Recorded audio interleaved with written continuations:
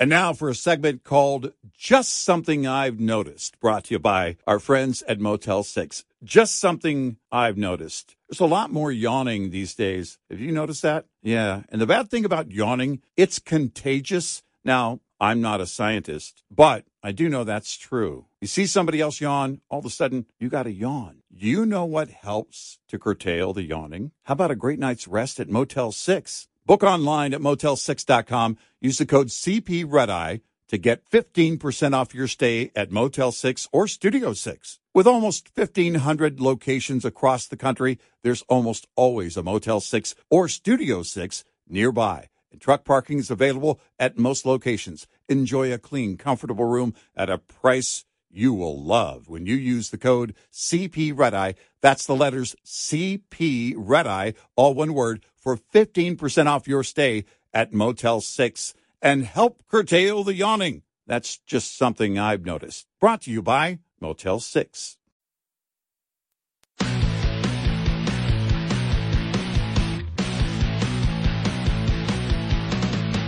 Now, it's Red Eye Radio. Gary McNamara and Eric Harley talk about everything from politics to social issues and news of the day. Whether you're up late or you're just starting your day, welcome to the show. From the Uniden America Studios, this is Red Eye Radio. Hello and welcome. He is Gary McNamara. I'm Eric Harley. As we begin a Wednesday, Gary, what is up? Well, I thought there would be a bigger celebration after the announcement yesterday. I thought not only here in the United States, but the entire world would be celebrating after this. If you could do anything at all, Joe, what would you do? I said I'd cure cancer. They looked at me like, why cancer? Because no one thinks we can. That's why, and we can. We ended cancer as we know it. We ended cancer as we know it. I didn't know that. I hadn't heard. I had not. I mean, the president announced it yesterday. You'd think that it would be a bigger story. Yeah, you'd think. You know, you think about it, ending cancer yesterday, finding out there's extraterrestrials today. Mm-hmm. I mean, this is big stuff. Right. You know, the new social media platform, X. I think it's all coming together. I'm going to send out an X. Yeah. I'm going to take a nap because the whole thing just seems so boring.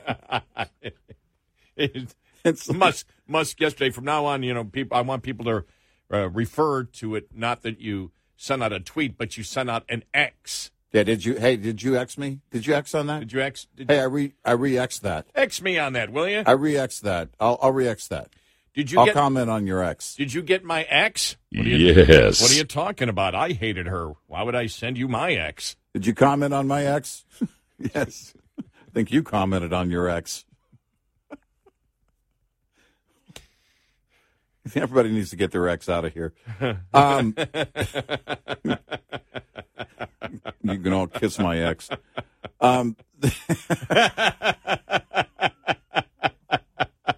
And I'm not paying for it. Oh, boy, this is getting to be fun. Yeah. This is fun. Wow. Yeah. Yeah. It's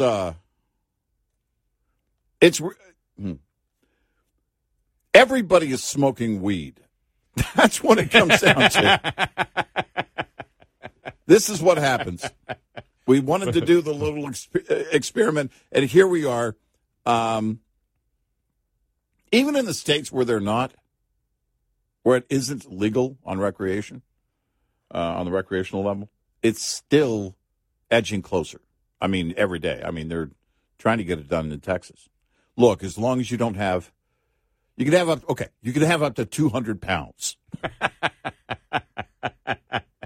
Hey, it's my personal stash. Exactly.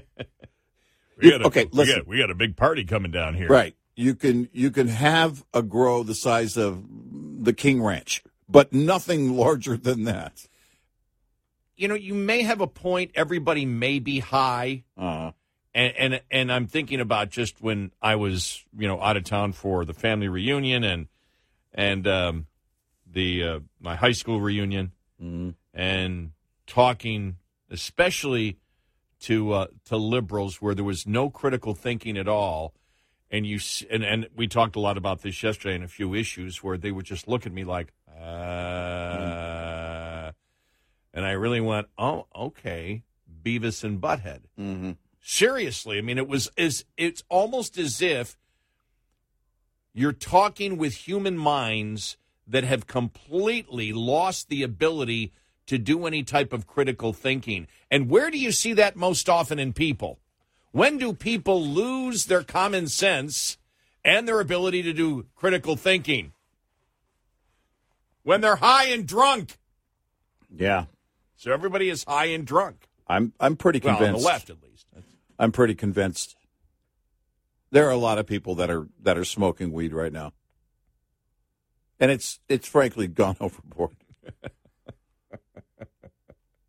Listen. Including Zuckerberg. Including Hunter's lawyer? I think Zuckerberg was clearly demonstrated, but we're all going to be listen, we're all going to be a cartoon. Oh, and I did zoom in on Hunter Biden, that one of his lawyers, the one guy that gave him the $2 million loan. Right. And doesn't look like it. I mean, it's a glass bong, but it's not like one of those fancy water pipes. Not a fancy water pipe with the big long hose on it. See, that's the thing. A hookah pipe has the big long hose on it. Yeah. In fact, I think you have multiple hoses on it. I don't know why, by the way, I watched that documentary. Actually, it wasn't a documentary about that. It was a documentary about something else, but for a few minutes they focused on that. But, yeah, so, no, then that's a bong. He's smoking weed. But it was Maybe. It was just a quote from the movie PCU that came out in the 90s. It was just a little binger to brighten up his day. Yeah. Which was said by what's his name's son? Oh, I can't think of it. The guy with the blonde hair. The guy that played Buddy Holly. I got mine blank here. Oh, Gary Busey's Gary son. Busey's son. Yeah. Who apparently, is, from what I've seen because of his father, is a sober guy. Really doesn't do it. He played a waste of He it. was really scary in the movie Contact. Yes, he was. He really was. He was really scary in that Yes, movie. he When he looks into that camera, oh, man, that was freakishly scary. Well, wait a minute. And I know, by the way, this is Jump Around Wednesday. Listen. Does this mean that tomorrow, after the UFO hearing, we're going to have all those people in RVs just spread all over the place and doing all those crazy things? Because that's where you saw him in Contact. Yeah. The first, remember, they were driving by, and he's like, yeah. I think we might see some of that. You know what I'd love to see? A tribute to Robin Williams. Have the first person, that's going to testify, have them get out of a giant egg as a tribute to Robin Williams. If we're going to do this, let's have some fun. Yeah, if the first words that come out is Nanu, Nanu. Shazbat. I would love that. And by the way, the Tic Tac thing is pretty close to a giant egg. If you look at it right. Yeah. So that would be great. It's going to be. It was. The thing is, there was. Did you see the story about Australia where something came up on the beach, and I think I don't know if the New York Post had it, but I saw it yesterday. I'm just shaking my head. It's like, is this extraterrestrial? Well, experts believe it's either extraterrestrial or just human space junk. Right. You think it might be a spaceship? Well, or it might be. Here's the thing, because now they're going all the way back saying the American government has known since Roswell, and the Pentagon has kept it secret and has never told any president. Do you buy that? No. I think if we were going to learn anything, we would have learned it from Trump. And remember, their entire point is they've never told a president. That the Pentagon has known about this and has never told the president. Any of the presidents have never been told about it. Right. Yeah, I believe it. All day, sure. Well, I think to combine topics, I think that when Clinton found out about it, that's why he didn't inhale because he wanted to be straight to deal with the extraterrestrial problem. I think that's actually why he smokes weed. If he smokes weed, I could be wrong about that. Well, I'm not trying to start the any American rumors. public might reject the extraterrestrials if they don't get high. That's Well, what, the thing that's what is, we're dealing with this nation. As a society, we're so high, we're going to look at it and go, yeah, of course they're here. We knew it all along. Nobody cares. Nobody cares. They could walk into the room. You know, they could beam into the room. They could beam into the room and people would go, well, yeah, of course. Well, I did, from what I know, he's going to testify tomorrow. He's actually going to have the book from the extraterrestrials that they've given to all of mankind and to show what their intentions are. And it To would be serve mankind? To serve man, right, to serve It's man. a cookbook! Then not the greatest Twilight Zone ever. Oh, man. No, it was beautiful. You know, the thing is, too, when they talked about, remember Operation Blue Book that I remember in the 60s when, okay, we need to investigate all these extraterrestrials and the Pentagon was on top of it and all this stuff. And later on they went, well, the Pentagon was actually happy that the public bought into the UFO thing because then they were able to, do their experimental aircraft and, and the public was focused on the fact is, if it's a UFO, it's an extraterrestrial. So... the only difference between the Twilight Zone being, the Twilight Zone, this really intense drama, and a comedy is a rim shot. It's a cookbook. Ba-dum.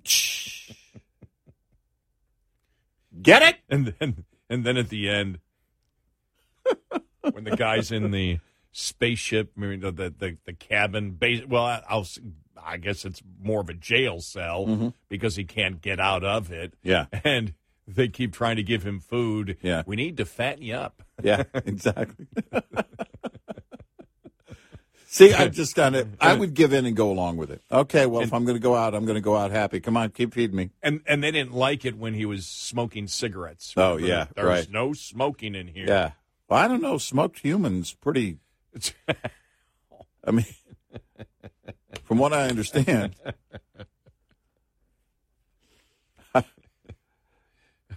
I'll say this. If you ever find yourself in that position that you're in the spacecraft and, you know what your fate is, then I'll approve you getting high. Well, if you say, hey, do you guys have, any kind of lotion or anything, and they hand you something and it says dry rub, you'll know.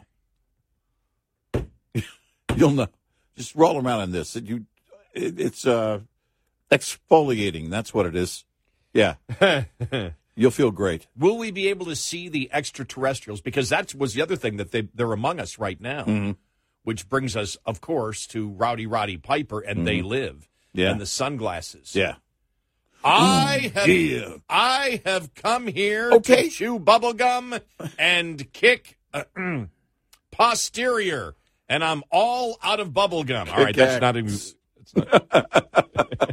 And I'm all out of bubblegum. They should have had more wrestlers in the movie. Some of his friends should have been in there. We should have had more wrestlers in that movie. I love the movie. It's a B movie, but it's one of the greatest. It's fun. It's one of the greatest B movies. It's just fun. It is. And when he puts on the sunglasses for the first time, and the thing is, it's like, we don't need extraterrestrials when you see those signs. We have the Democrats. Yeah. Obey. Obey. Yeah. Exactly. You put on the sunglasses, you see all these You could billboards. put that out in theaters, a re-release in theaters, and just say, okay, now just think of it as the Democrats. And show it. Oh, my gosh. This is scary. It's a cookbook. Oh. It's they should have had more wrestlers in the movie, I think. A few cameos. Yeah. That, by the way, that's one of the greatest fight scenes in a movie. Oh, yeah. The thing goes on and on and on and on and because on. if you're going to do it, it's like, okay, we're going to have to do like a 10-minute wrestling match. It's gonna, that's what people came to see. You have Roddy in here, you're going to just have to have a fight, and it's going to have to be a long fight. It's funny because I guess that never stood out to me. It's because it's what I would expect. If you put a wrestler in a movie, I guess anyone except for The Rock, you want long fights. Well, Keith David, the actor, I mean, that was the fight between him and Roddy Piper. Yeah, I mean, that was just, I mean, they kept punching each other, and it was just, and then remember the drones were above them watching. Yeah. Great movie. It is. Ooh, maybe they'll bring some special glasses tomorrow. You know, the thing is, John Carpenter directed that. Yeah. So that's Crazy. all right. And still, it's more sane than anything we're dealing with today. Well, Los Angeles has turned into what the aliens caused on They Live. Oh, yeah. The aliens had the exact same effect on Los Angeles and the big cities that the Democrats have. Yeah. Right. Yeah. It was like there was so many homeless camps. If you've seen the movie, you know that. That's Yeah. if you haven't seen the movie. No, that's true. Yeah. We don't want to give it away. In fact, it's probably worse. It's probably worse now than the movie ever was. 866-90 Red Eye. On a hot summer day, the last thing you want to feel is a blast of warm air when you turn on your air conditioning. A malfunctioning AC system will leave you uncomfortably shifting in your seat. Not to mention, it can affect the safety and performance of your entire vehicle and your productivity. Keep your AC system running smooth and your deliveries on schedule this summer with the following maintenance tip. Replace your cabin filters at least once a year, as dirty cabin filters are possibly the most common cause of AC system malfunction, or worse, failure.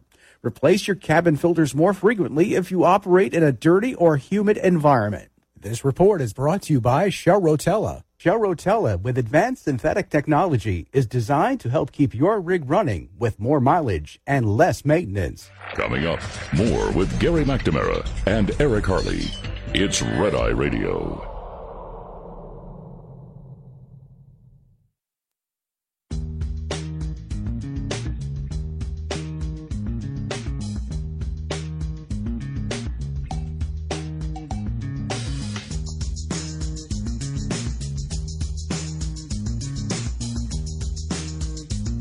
It's Red Eye Radio. He's Eric Harley, and I'm Gary McNamara. Let us go to Karine Jean-Pierre yesterday in the White House press briefing. Devon Archer, he's going to be having testimony for the Oversight Committee.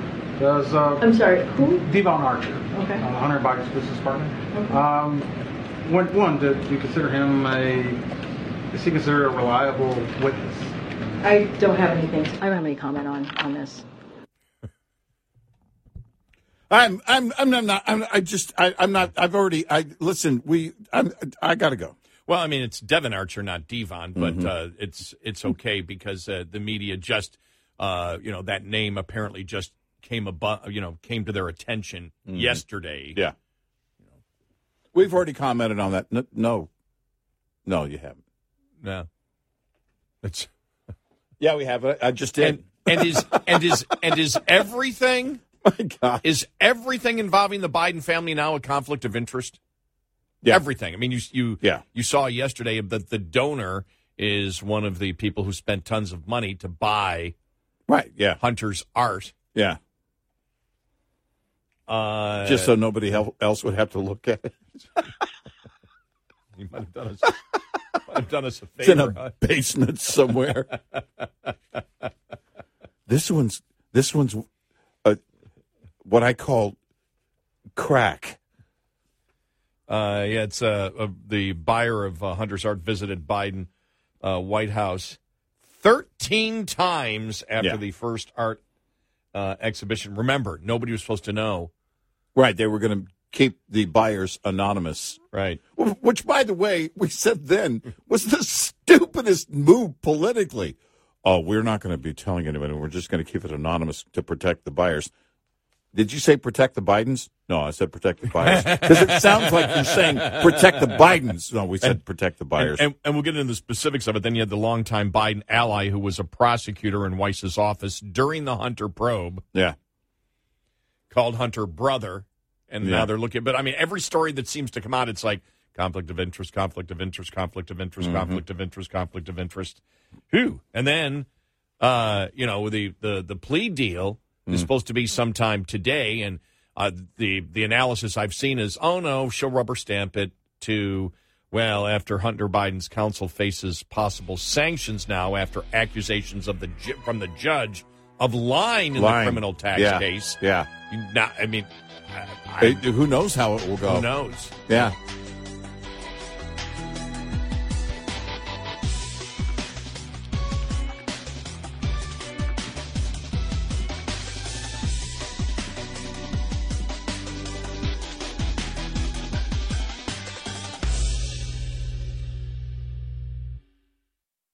And now for a segment called Just Something I've Noticed, brought to you by our friends at Motel 6. Just something I've noticed. Bargain hunting is back. I mean, bargain hunting's always been around. We always love a great deal. But man, everywhere you look, people are bargain hunting. You know, there's so many great ways to find great deals. Hey, I have a great find in your bargain hunting journey. Book online at Motel6.com. Use the code CPRedEye to get 15% off your stay at Motel 6 or Studio 6. With almost 1,500 locations across the country, there's almost always a Motel 6 or Studio 6 nearby, and truck parking is available at most locations. Enjoy a clean, comfortable room at a price that's a real bargain when you use the code CPRedEye. That's the letters CP Redeye, all one word, for 15% off your stay at Motel6.com. That is a bargain. That's just something I've noticed. Brought to you by Motel 6.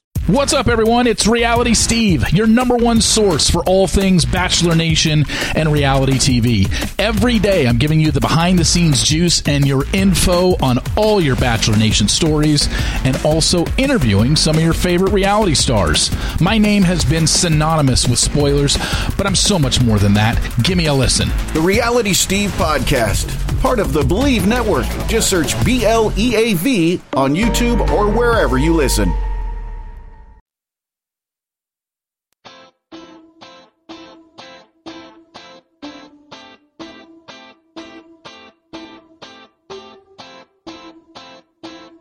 The fourth branch of government. Eric Harley and Gary McNamara on Red Eye Radio.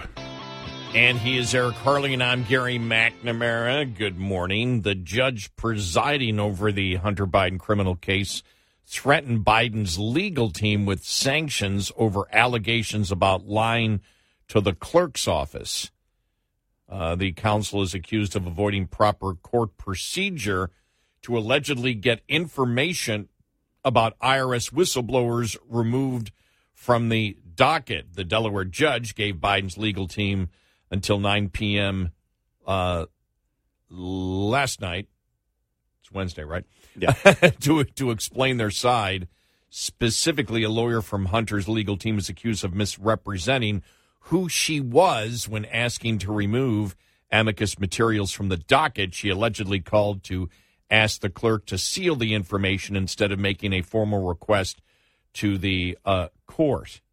The court has, this is a quote, the court has discussed the matter with the relevant individuals in the clerk's office and has been informed that the caller represented that she worked with a particular group and requested amicus materials be taken down because they contained sensitive grand jury, taxpayer, and Social Security information. The order read, it appears that the caller misrepresented her identity and who she worked for in an attempt to improperly convince the clerk's office to remove the amicus materials from the docket, the judge added. The court will temporarily place the document under seal until close of business day on July 26 to afford the defendant the opportunity to try to make the requisite showing. The order read, should the defendant fail to make the showing, the document will be unsealed in its entirety. In a letter obtained by Fox News, Biden's legal team told the judge that the lawyer who called the clerk had accurately represented her affiliation with the law firm. The matter under consideration appears to stem from an unfortunate and unintentional miscommunication between a staff member at our firm and the employees of the court. We have no idea how the misunderstanding occurred, but our understanding is that there is no misrepresentation. We hope this letter and the attached declaration dispels any suggestions that the undersigned counsel or our staff would ever intentionally misrepresent or mislead the court with respect to any matter. So from what I know from this story, the judge has not responded to the legal team's defense on that, but the plea deal is supposed to take effect today. Right.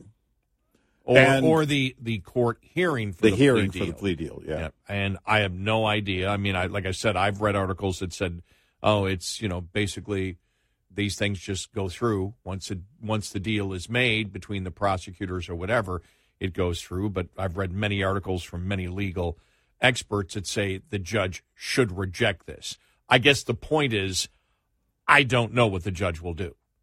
I have no idea. Yeah, I don't have an inkling either way. We don't have any indication either way. No. And so who knows? When you look at the analysis, this is more than just a sweetheart deal. This is an unprecedented deal.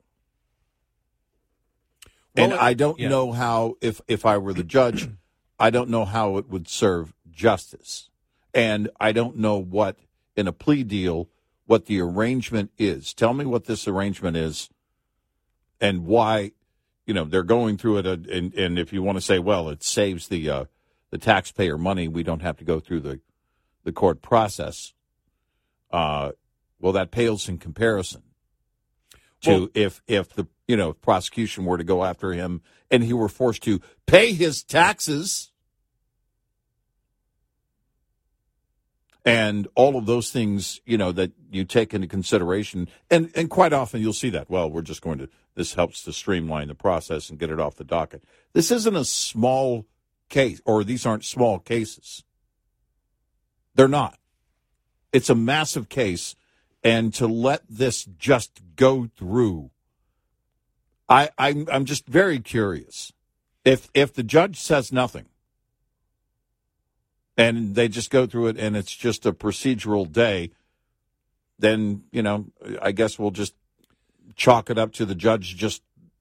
I don't know. Because I don't know how you couldn't have a million questions as to how this deal came around and why so much is being given to him. And especially with the whistleblower testimony last week, that happened, that the judge obviously knows what happened in that particular case. Any judge worth their salt would know, okay, what's the surrounding things behind this. I will say this, though, that I believe that there was a belief from the Bidens, from the media, and maybe even the Department of Justice, that if they did this, it would be the end of it. Because as soon as the announcement of this deal came out, you heard the media almost in unison, the mainstream media, the liberal media, talk about, okay, it's over. There's nothing here to see anymore. Let's just stop it. And that, I think, was their hope. They're not going to get it here. In fact, the opposite is happening.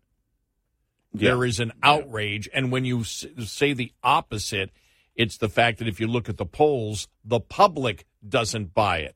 The majority of the public doesn't buy that this is a fair or equitable deal, or that they would get the same consideration if they willfully, over and over again, avoided paying their taxes. And I think that because, the rot exists in the Department of Justice, and I would have to say that part of the thought process was, we get this out of the way, and then hopefully we end it, and it won't go any further looking into, well, why did Hunter Biden get that money? What was the money for Burisma for? What is the bigger? Because the big target in this case is not Hunter Biden. The big target is Joe Biden. And as you know, the defense has constantly been from the Democrats and from the media, well, this is a private matter that just concerns the son. The public doesn't buy that. No, they don't. But the Democrats believe that they can treat people as if they are complete idiots and don't understand, well, wait a minute, Hunter Biden got all this money. What could Hunter Biden give to these companies and these countries? What could Hunter Biden give to them? What did he offer? What is their service? And the thing about this particular case, it's pretty easy, even if you don't know precisely what the bribe was about, it's pretty easy for the public to understand the concept of a bribe. Right. And it's pretty easy for the public to understand that Hunter Biden had nothing to offer anyone. The only person who had something to offer for them was the vice president at that time. And you saw, did you see that the story? I saw the story yesterday that as soon as Biden, this is really interesting, as soon as Biden was out of office, the day he was out of office, Hunter Biden's salary to be on the board of directors was cut in half. Yeah. And so the public looks at this. You know, you look at the story this week about the one woman who claimed she was kidnapped and there was a baby and it was all a hoax. The public, when you saw the story, you and I talked about it when it first happened off the air and went, nah, something stinks here. This doesn't make sense. And the public looks at this thing the same way. They look at it and go, okay, none of this makes sense. And they can connect the dots. And then you see, for example, the story coming out yesterday that the buyer of Hunter's art, one of the buyers of Hunter's art, visited Joe Biden's White House 13 times after the first art exhibition. The purchaser of Hunter Biden's art reportedly visited President Joe Biden's White House 13 times after the president's son first showcased his paintings at his art dealer's gallery in New York City. Elizabeth Hirsch Naftali, a large Biden donor and Biden appointee to the Commission for the Preservation of America's Heritage Abroad, visited the White House for large events, along with several intimate meetings, including with White House senior advisor Neera Tanden on March 21st, according to the White House visitor's log, reviewed by the Washington Free Beacon.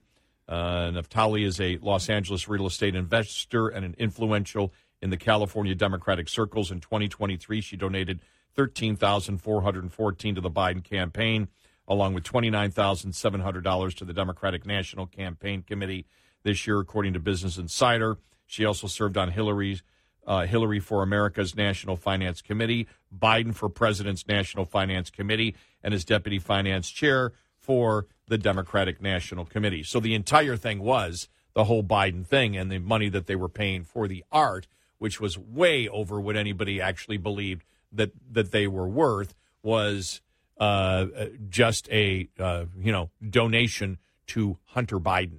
Yeah. And again, you look at it, and the question is, did she have something? Is this just another form of a bribe? Right. Did she want something from the president? Did she want her position? Now, the thing, when they talked about her position, did she give money? What was the entire thing that went, on with the position that, that she got? But the fact is, it stinks again. You look at it and go, these aren't art people interested in buying a piece of great art. No. These are people looking to bail out Hunter Biden. Well, and, you look at it, again, if you're sitting there in court today and you're the judge for this hearing, you're asking yourself, well, all the connections, aside from the gun charge, the tax charges are all connected to many larger items. Yes. Yeah. And where are those items today? Where's the investigation? What is going on with all of that it's connected to? It's like saying, well, he was charged with assault, battery, attempted murder, and breaking and entering, but we pared it down to breaking and entering. Well, every tax charge was because when you look at everything that we have now on it, including the things that they didn't cover, like Burisma and everything else that they just conveniently forgot about. When you look at the entire thing, all the money that was paid, the allegations that exist now in the FD-23 and everything, the entire investigation is the fact that any money that Hunter Biden got that he evaded taxes on was only for one thing, to bribe his father when he was vice president and gain influence with him if he became president again. Right. All of it was based on a huge, would be the biggest political criminal scandal, presidential scandal in American history. The judge knows that. Will that have an effect on the judge with the plea deal? Will she reject it? What is the policy? There is no policy for something like this. There is no precedent for something like this. Right. This has never happened before. Right. I guess we'll see. So you can't say what's the policy, except you could say what's the policy on dropping a gun. You could say from a normal person, what is the policy? And the policy is any normal person for evading taxes like Hunter Biden did would end up in jail. Right. Why the special consideration? Yep. And is he offering you something? Is he offering to get a bigger guy? Is exactly. he a big guy? The big guy. To get is there a big guy in the picture that he's trying to That was flip? not my intent when I said that. Flip him on the big guy? Yeah. I don't know who that big guy would be, but is there one? And that's what you would ask. What are you getting in return? Why is there such great special consideration for this defendant? 866-90-RED-EYE. Lines open for your calls. 866-90-RED-EYE on Red Eye Radio.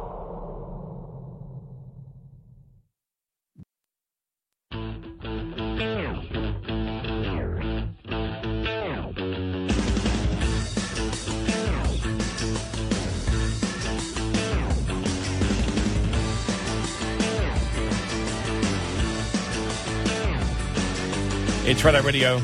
He is Eric Carly, and I'm Gary McNamara. Coming up following the top of the hour, story came out late yesterday. Bo Bergdahl's court-martial has been overturned by a federal judge. You and I talking about it here off the air, and we don't see it. We don't see it. If you can overturn this and go as you stated, the 100 miles.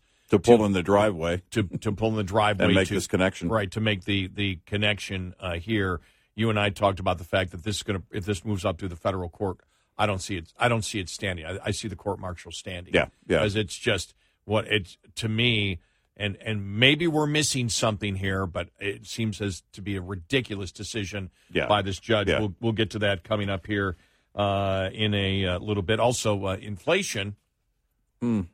And looks like the indicators are at least one more rate hike.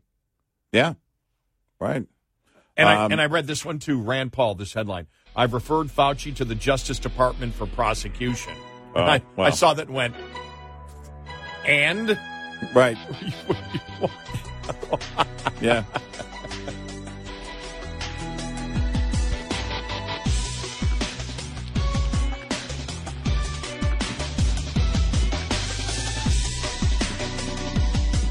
Top of the Hour News is brought to you by House Products.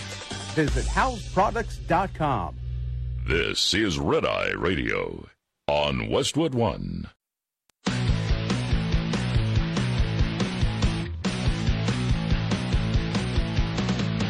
Now, it's Red Eye Radio. Gary McNamara and Eric Harley talk about everything from politics to social issues and news of the day. Whether you're up late or you're just starting your day, welcome to the show.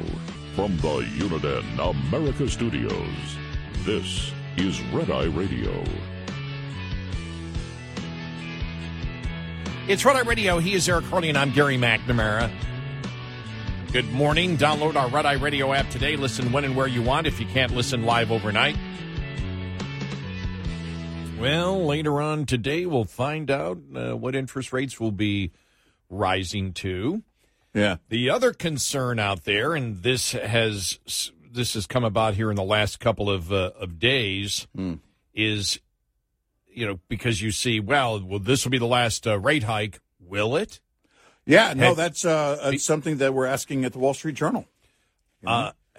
And we're asking here at Wall Street Journal, Red Eye Radio, Fox Business talking about it yesterday. And one of the things that they're talking about is oil now near $80 a barrel. Mm-hmm. Some predicting it could go up to $90 or $95 a barrel.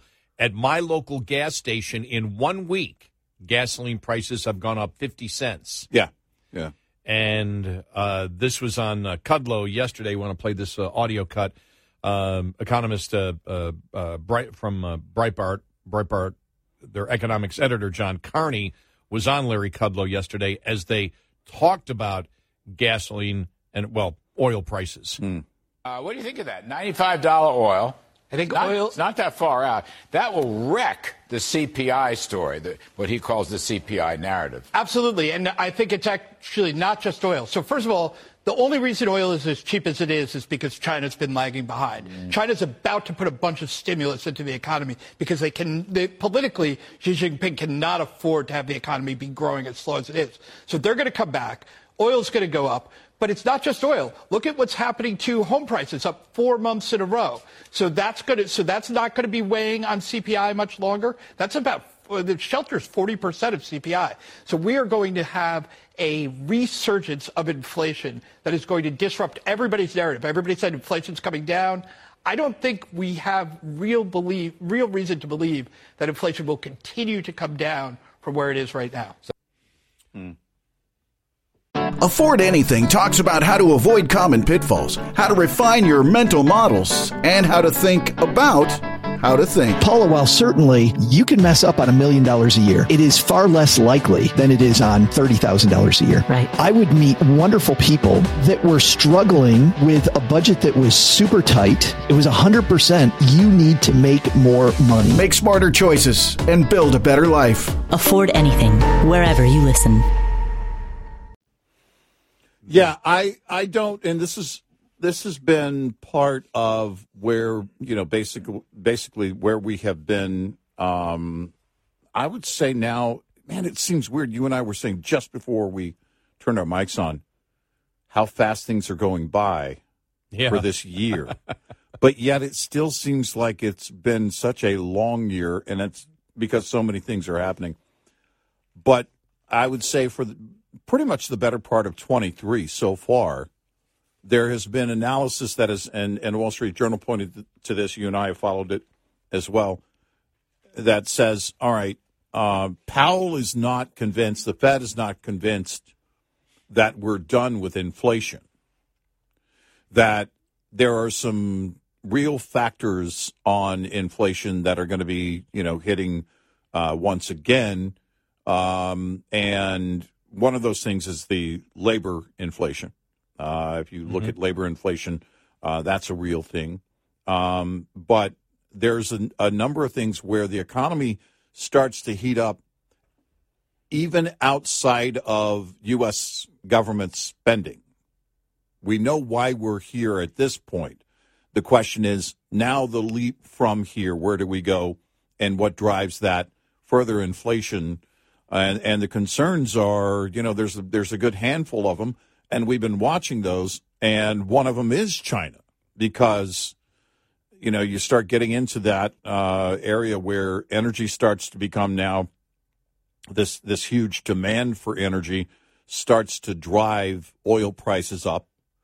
We're going to see that likely, probably at least through the end of the year, unless there's some kind of recession that we hit.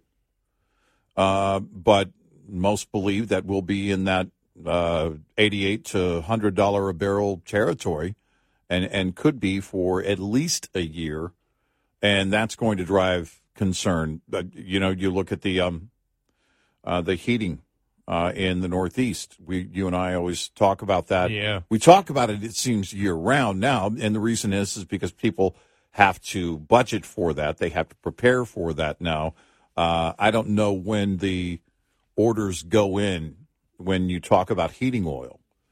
But when, in terms of the consumer, but that is going to be a driver over the next couple of months, obviously, as we get into the cooler months and people prepare for that if they can afford it. But there's going to be a demand on energy, a huge demand on energy, and that's going to drive inflation as well. So I don't know, because then we get back to the driver of, transportation, diesel prices, and everything else. I haven't looked. I've been watching anecdotally along the road in my limited travel on the road for diesel prices. But they've been relatively low over the last year or so, and I'll look for them. Here we are, gas prices, and let's see where diesel prices on the average now. National average $3.90 a gallon for diesel, still pretty healthy. I know in Texas and parts of Oklahoma it's lower than that, but in other areas it might be higher. In the Northeast, it normally is, and in California, it always is. So you look for that driver as oil prices start to go up. Of course, diesel prices are going to start to go up, and it just costs a lot of money to move those goods. And so we'll see that passed on to the consumer as it works that way. That's the way it works. It's not going to change. And inflation could be here for a while, far above the whole 2%. Somebody did the article, and I went right by it. I didn't even stop to read it, explaining the 2% inflation target that Jerome Powell keeps mentioning. Basically, everybody talks about the 2% target, but it's like 2%. Are you kidding me? We're not going to get to 2% anytime soon. That's not going to happen. That's certainly not going to happen this year, on inflation. So, well, we talk about the fact of where we're going, that electricity prices. When I was in New York, they're talking about electricity prices that are going to be going up, and we talk about as the government is completely and totally, massively irresponsible in shutting down consistent forms of energy and going to inconsistent forms of energy that they have to subsidize. And then we see here in the state of Texas where they say, well, we can't stop the federal government from doing what they're doing. So, hey, what we've got to do is we've got to, here's our idea. Let's come up with 10 natural gas, generation plants that are just there to back up the wind and solar. But since we're only going to use them 10% of the time, we have to subsidize these plants too, that you'll be subsidizing through an increase in your energy costs and increase in taxes, because your tax dollars will have to go towards it, because the state has to respond to the irresponsible actions of the federal government. Yeah. And then when they did that, about a week later, the federal government came out and said, well, we're going to regulate it so natural gas plants will go out of existence too. Mm-hmm. And we talked about the fact how this is insanity. It's pure insanity, and you can't have the number of electric vehicles that they wish to put on the road by 2035 and have consistent power. To back up what we're saying, Just the News had this. This was a story in the Los Angeles Times that has, remember, in L.A., and they're leading in wanting to commit energy suicide. The state of California, congratulations on that. The Los Angeles Times has recently published a news story questioning whether occasionally blocking Americans' access to electricity would help in fighting the climate crisis. Not just paying more, but paying more and not having dependable electricity. Yeah. Would an occasional blackout help solve the climate change?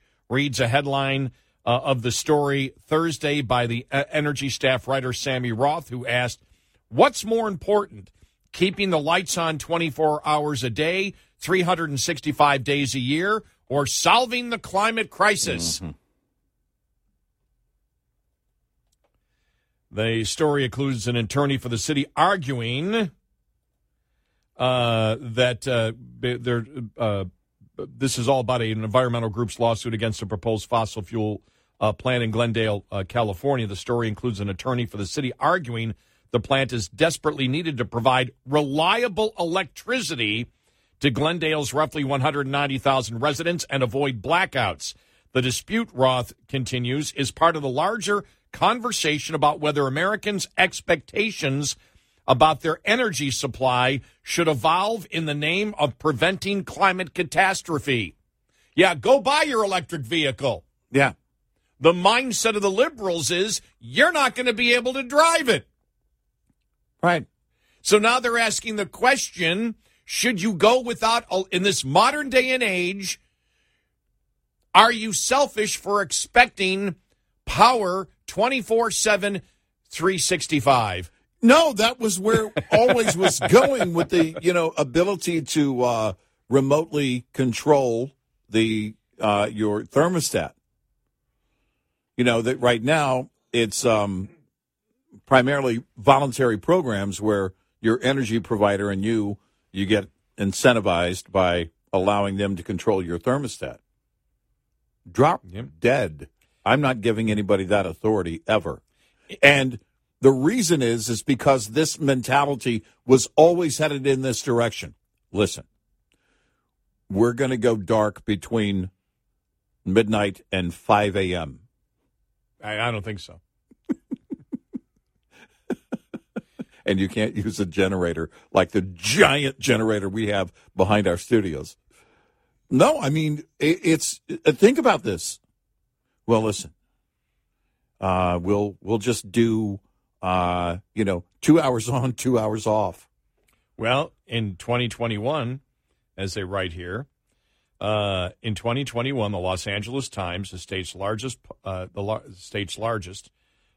published a story suggesting Americans should perhaps forego air conditioning during heat waves. Yeah, while they write about at the LA Times the biggest heat wave ever in history, the oceans are boiling. It's summer, y'all.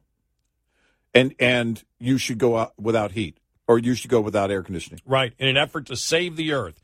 Solving climate change will require sacrifices, even if only small ones. Maybe learning to live with more power outages shouldn't be one of those sacrifices, but at the same time, we might not have a choice.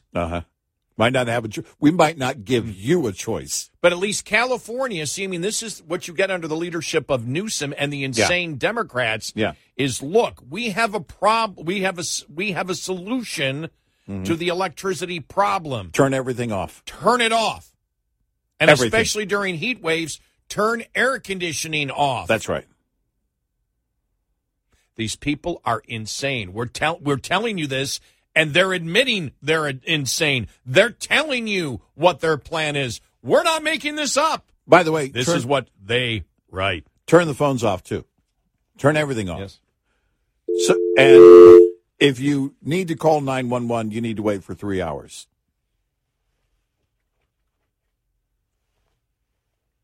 You think crime's bad now in San Francisco? Start turning everything off. Sorry, your alarm won't be operable for the next 3 hours. You don't need alarms. Just chain lock everything. Wow. Yeah, no, we were always headed this way. Listen, we don't need... Who was it that wrote about air conditioning years ago? I think there was a Boston... I think it was in the Northeast. Might have been the Boston Globe, I think. Yeah. Because it was in the Northeast they wrote it. We don't need air it was like, well, maybe in the Northeast you don't at times, but in the Northeast you do at times. Yeah. But it was funny because they talk about the debate continues about whether record or near-record heat waves like the ones this summer are a result of the emissions of greenhouse gases. They talk about climate deposed Mark Morano argues there is sufficient evidence to suggest a linking, and they talk about Phoenix having 19 days of temperatures above 110 degrees.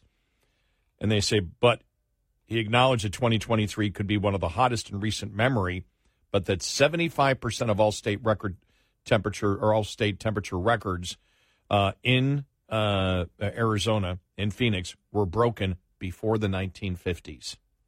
According to the New York Post, the hottest recorded temperature in the U.S. history, 1913.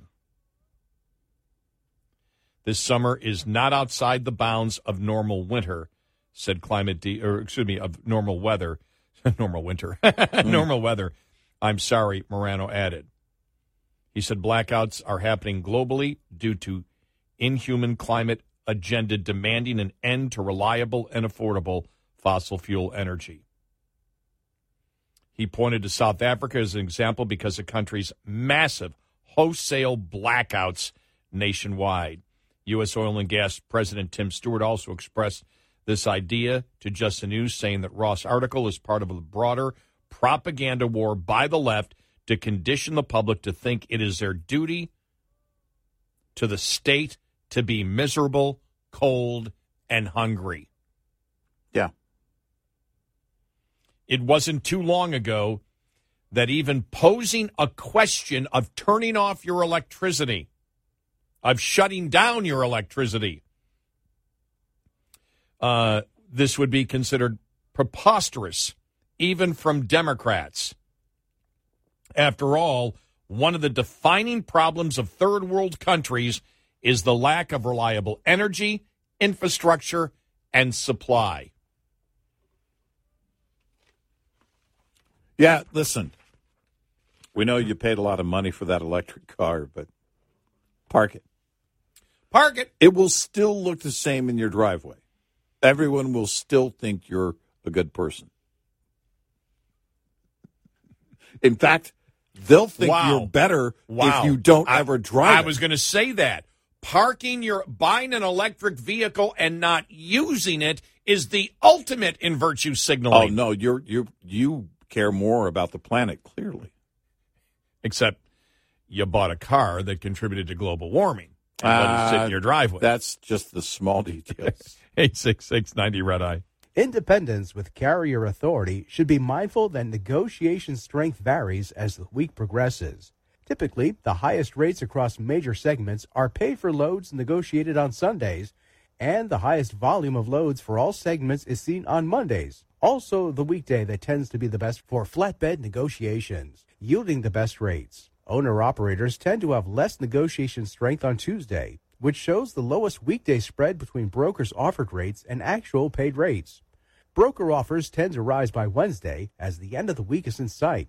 This day also seems optimal for the 3 o'clock hustle, so-called for its reliance on that afternoon time of day, when brokers are getting nervous, to improve negotiation strength. Stay mindful of this system to maximize your revenue. Owner-Operator Business 101 is provided by Shell Rotella with advanced synthetic technology.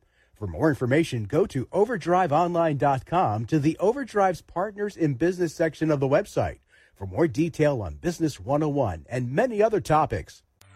Get in touch with Red Eye Radio, toll free at 866-90 Red Eye.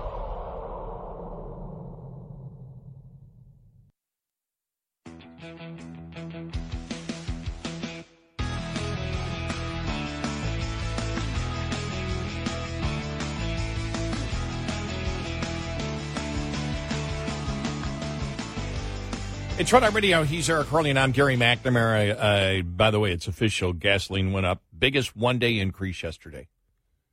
Went up 4 cents. Now, for me, before I went back to New York, middle of last week, my gasoline prices near me went down to $2.99.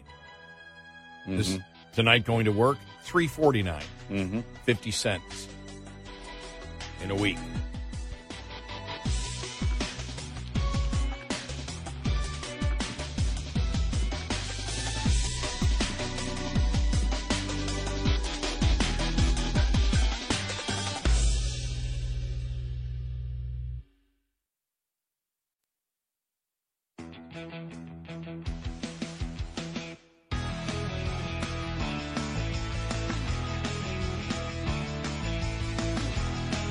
You're listening to Red Eye Radio from the Uniden America Studios. It's Red Eye Radio. He's Eric Harley, and I'm Gary McNamara. I know that every once in a while we get into, as a nation, talking about movies. Yeah. You know, we talk about the Jim Caviezel movie, and all of a sudden, now we're talking about Barbie. Mm-hmm. And it just popped into my mind as I was just going through reading the headlines of National Review. Conservatives are getting Barbie wrong. This is from a conservative publication. Mm-hmm. Saying, look, this is layers of satire, and it's hardly a feminist screed. I've seen many conservatives say, not a good movie, but it's not bad. And then I've seen other conservatives say it's bad. You guys argue it. I am not going to see Barbie to get into the discussion. I saw a preview of it, and a couple of the lines seemed funny. It's not going to draw me in to watch it. Right. I'm not interested in it. It appears to be, in parts, a musical, and I've got a thing about musicals. I just really, with one exception. The Wizard of Oz. No. Tommy. The Who. What about The Wizard of Oz? It was crap, and we all know it. That's Eric. Yeah, no, Eric Harley here Gary saying loves The Wizard of Oz. Saying The Wizard of Oz was crap, and we all know it. Guy behind the curtain. You knew it. Come on. And I looked at it. You know, it was on. It was part of a couple of months ago. There was this. Send emails to Eric. Yeah, I don't care. I don't care what you think about Wizard of Oz. It's crap. So the entire thing, and I've been in Tornado. I know what it's like. We represent. Yeah, you don't lollipop kids. You don't end up hallucinating about some kind of, witch thing. It sounded just like Hillary. So, I'll get you, my pretty, and your little dog, too. No, that was really close. That was almost spooky. That was enough to make Bill Clinton move out. Come on, you got to like the monkeys. No, my least favorite part of that. Really? Yeah. Oh, man, the monkeys are the best. No, if you want to see flying monkeys. Well, here's the thing. Huh? See, I enjoyed it sober. You don't like it sober. Everybody else is high watching it, and that's why they like it. Do you know if you start Pink Floyd, The Wall, Pink Floyd, Dark Side of the Moon, Elton John, Yellow Brick Road, I'm tying it in because of the name, and Metallica, Ride the Lightning, at the same time that you start The Wizard of Oz and the very first episode of Beavis and Butthead, you're probably smoking crack. I think we started on Barbie. Well, I'm not going to go see Barbie to get into this. Here's the thing. To get into the discussion. I was watching, though, that those who couldn't get in, a great number of those that couldn't get in to see Barbie went and saw Oppenheimer, which is a movie I want to see. Yeah, I definitely want to see that one. Yeah. But, the Barbie thing's probably going to show up in my living room at some point because I have 6 granddaughters, and I'm guessing out of I know one of them, when she was young, she used to watch, I didn't know this, there was an animated series for Barbie. And I didn't know this until my granddaughter started watching it. And she watched it like years after it was first run. It's on one of the streamers. And she still today will watch it, kind of a retro thing for her. I'm guessing they'll watch it at some point at the house. I don't have any interest in watching it. My wife tricked me into going into and watching that Hugh Jackman musical. What was it called? The Greatest Showman, or is that what it was? Something like that. And she tricked you? Yeah. I hadn't seen the previews. I thought it was going to be, Wolverine Goes to the Circus or something. And it's all of a sudden they start singing, and I'm like, oh, no. No, I don't like musicals. I don't do the musical thing. No, I don't. Yeah. I can tolerate it if it's a stage show. But most of the time, even then.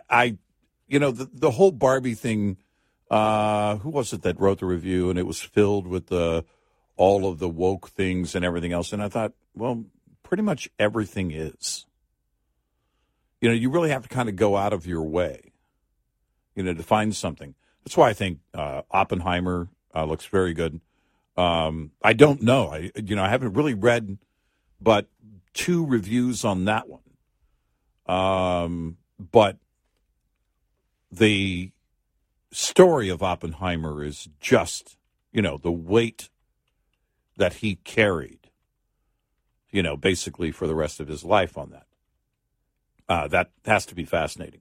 And I don't know how far the movie goes into that. But you go also in the direction of Sound of Freedom. Someone wrote to a piece on Sound of Freedom that because this person couldn't get in to see, I think, Oppenheimer, so they went and saw Sound of Freedom. And they wrote about how, the studio that basically made this happen, the movie Sound of Freedom, relies on, and he used the word tribal. I don't know that I necessarily like that word here for that purpose. But there is a very devoted group, and it is faith-based. But then I thought, when you step back from the people who put this movie together, Sound of Freedom, and then just look at the subject matter, I understand people who say, I don't want to look. It's too heavy for me to look at something like that and sit in front of a screen for that long, because it is just so much to deal with. Yeah. I absolutely get that. What I don't get is the left, going out of their way to trash that movie. Listen, again, if you don't want to expose yourself to it, that's your choice for whatever reason. If you don't want to sit and watch it, because I understand the first 45 minutes are brutal. And it is a very tough subject matter. But I don't know how we all don't, as a society, that we're not on the same page. And, this whole thing of trying to link Jim Caviezel to QAnon and all of that, just look at the subject matter of the movie. And you didn't have to see the movie just to ask the question. Right. Isn't it bizarre, the left's reaction? Right.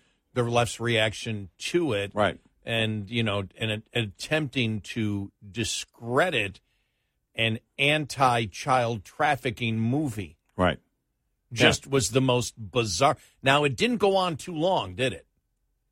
No, it really didn't go on. It didn't. It got dropped. It got dropped pretty quick. It seemed to really go away completely after it hit that $100 million mark at the box office. I haven't really seen much after it hit that point. And when you look at that, The Passion of the Christ, another Jim Caviezel movie, but it's similar in its values. You look at that, and that was a movie I don't think anybody expected to get that kind of box office. It got insane box office numbers. And so I don't see that, as one person put it, and I'll try and find the article, but as a tribal thing. It's a values thing that I think most people share in the values. And again, I understand not wanting to watch it. Look, it's for me, watching a number of movies. It's brutal to watch it. The beginning of Saving Private Ryan, mm-hmm. I think was the ultimate example. Right. That's a movie that I didn't go to see it to enjoy it. Right. And I knew it was brutal when, because you knew about it going in, that the scenes of D-Day were going to be realistic. Right. I think the reason that I went in is I've never seen combat, and to see the horror and depiction and the fear of it, I just believe that if you live in a free society, you should know what people go through and what they have gone through to give you the freedoms that you have. Now, I like the movie, but obviously the first 10 minutes of it or the first 15 minutes of it is not enjoyable at all because it's brutal. And so if The Sound of Freedom is like that, I understand it, but many people feel like the crucifixion scene in the Passion of Christ was not, it wasn't like other movies that might, depict the crucifixion. Yeah. In a more sterile way that have been out there that you might see in the 50s or the 60s. It was brutal. It was the first time I had ever sat before a movie where I felt zero judgment for the movie and, in fact, felt the opposite. Where, for me as a Christian sitting in front of it, I felt the judgment was coming toward me because I felt the renewal of the question, what have I done to earn this sacrifice? And what am I doing today?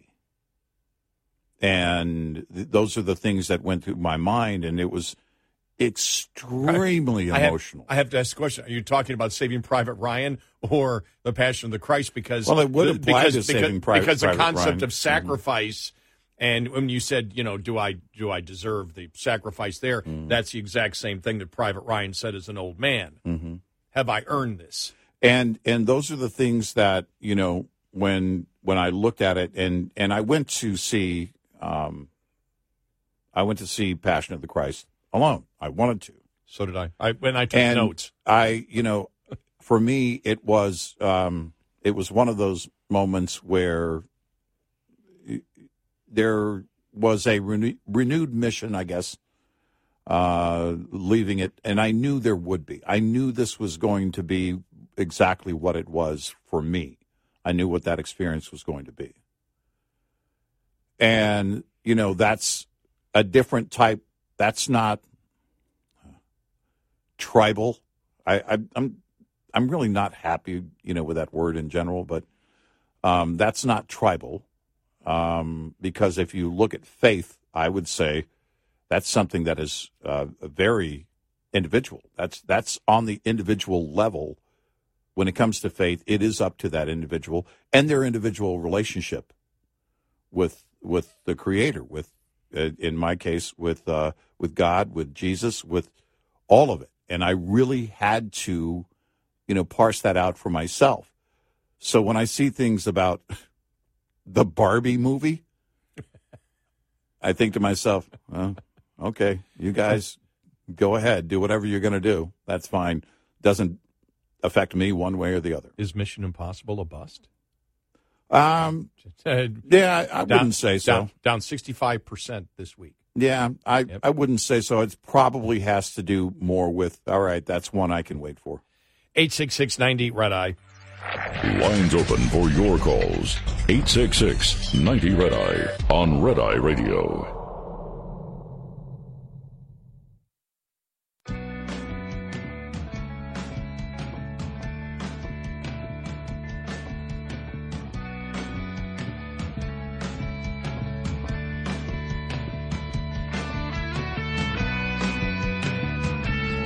It's Red Eye Radio. He's Eric Harley, and I'm Gary McNamara. Coming up following the top of the hour, that headline, which shocked me. I'm like, what would this be about? Pretty surprised when I actually read it. I don't know if this goes up for appeal, whether it will last. But the Bo Bergdahl court-martial conviction was thrown out by a federal judge. We'll get to that.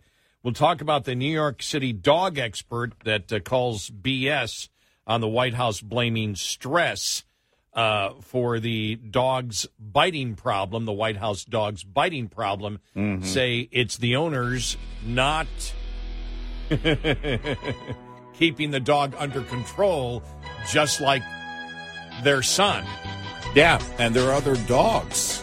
This isn't the first time one of their dogs has done this. We'll get to that and more.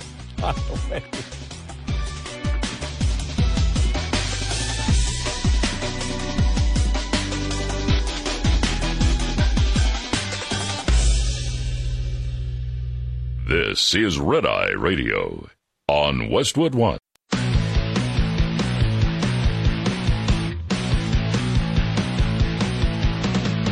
Now, it's Red Eye Radio. Gary McNamara and Eric Harley talk about everything from politics to social issues and news of the day. Whether you're up late or you're just starting your day, welcome to the show. From the Uniden America Studios, this is Red Eye Radio. All across America and around the world, we are Red Eye Radio. He is Eric Harley, and I'm Gary McNamara. Good morning. Download our Red Eye Radio app today. You can listen when and where you want. If you're not able to listen overnight, when you should listen, you should lose sleep. That's right. Turn your Stay mic up all night. Stay up all night. Quit your job. Be an American. As my old basketball coach told me, if it comes between your job and playing basketball, quit your job. That's right. Yes. So there's the headline. This was surprising. Bo Bergdahl court-martial conviction for Army desertion thrown out by federal judge. Yeah, this is such a reach. So this federal judge is saying that there's a conflict of interest with the judge who oversaw the court-martial. That judge, Jeffrey Nance, had at that time applied to be an immigration judge. That immigration judge position gets its authority from the Department of Justice, which is part of the executive branch. So this federal judge tosses this Bo Bergdahl case out, or the conviction, because he says the conflict of interest comes in where Judge Nance at the time was looking to be part of the executive branch, and then President Trump at that same time had criticized Bo Bergdahl publicly. That's your conflict of interest. That's so way out there. That is so thin. It's way out there. That is so thin. Because if you can create conflict of interest there, well, gosh. Some say that Bo Bergdahl was too friendly with the enemy, with the Taliban. And because the U.S. is at war with the Taliban and was fighting the Taliban, that's a conflict of there's interest. a conflict of interest because the U.S. Army is in charge of the court-martial process. I mean, why not? Just throw everything in. There's a conflict everywhere. Well, you could say that the setup of any court-martial is a conflict of interest. Yes. Because the judge, the prosecution, and I believe on the defense it has to be somebody from the military, right? They can I believe you can have a civilian lawyer. Yeah, many will hire a lawyer, but you really don't get a defense to speak of. Right. And so when you look at it, it's like, well, you could say the entire process, because the president is commander-in-chief and they wish to serve the commander-in-chief. I mean, you could make that argument also. Yeah. Yeah, I mean, I really wonder. I'm going to guess this is going to go to appeal, and if this ever got to the Supreme Court, I would be very surprised if they would agree with this judge. It just doesn't make any sense at all. Judge Nance, by the way, Jeffrey Nance, did go on to become an immigration judge. He's now a judge in Israel. I think he still is a judge in Israel. He served in the Army, of course. But I don't see this conflict of interest at all. It's just absolutely. And remember, Bergdahl pleaded guilty. That's the strange thing. He pleaded guilty. Right. As a result of the punishment, of course, had to pay $10,000 of his pay, his military pay, back. He had to return that. His attorneys at the time were asking JAG to consider only a dishonorable discharge. So we'll see where this goes. Well, that's what he got, was a dishonorable discharge, did no prison time. But he had to pay, the $10,000. Right. It was, and they were seeking only the dishonorable discharge. Oh, okay, yeah. So, in case you don't know, he walked away from his post in Afghanistan, was captured by the Taliban, held for 5 years. Some of his fellow soldiers were injured trying to find him, and this was one where then President Obama traded Bergdahl for 5 Taliban prisoners. They were actually Taliban leaders, that many of them went back to fight against Americans. It was a horrible deal. You could that Obama put together. This insane connection in terms of this conflict of interest here. You could create the same thing because where I started with this in our pre-show meeting was, well, wait a minute. If you're a judge in the Army, which Judge Nance was at that time, then you also are serving under the direction of the commander-in-chief. Now, he can't tell you, you need to find this and you need to find that in this case. But just because the Department of Justice is part of the executive branch, and at that time Judge Nance was looking to become an immigration judge, which is part of the Department of Justice, doesn't create the conflict in and of itself. If it were, let's say, an immigration judge process were closer to the fire in terms of appointments and everything else, that would be, maybe you could make that connection there. And if there had been, I don't know, a relationship, something between Judge Nance and then President Trump, you could say, look, they're too close. We know how the president feels about Bo Bergdahl, and there needs to be a different judge overseeing this case. But just because he applied and didn't disclose that he had applied for this job as an immigration judge. And it is an application process still today. You can go to the DOJ website and they'll tell you what the qualifications are, and then you apply, and if that's what you want to be, if you want to be an immigration judge, that's the process you go through. I don't see the conflict at all. No, neither do I. And I don't know, again, where this goes. I don't know about the appeals process. I don't know how that works. Here's a question. Would the president even know that he applied? That's the other question that I had in my mind of, because, again, if you're talking about an appointee, then you have that you could make that connection. There's a more direct connection. I don't even know that Trump did know that he had applied. Is there any connection? I don't see in any of the stories covering this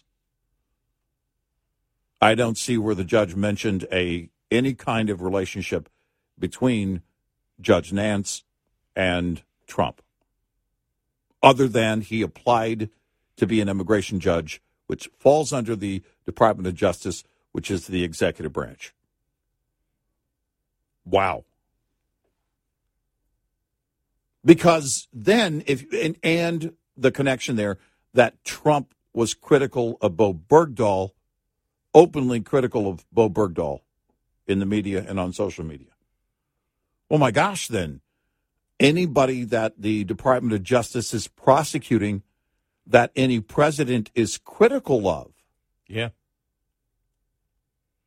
Sorry, conflict of interest. It doesn't work that way. That's so far of a reach.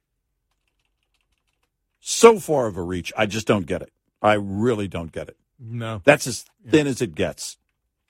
I kept reading the article yesterday, and again, there's not a ton of information yet on it, but I kept reading the article and saying to myself, where's the conflict?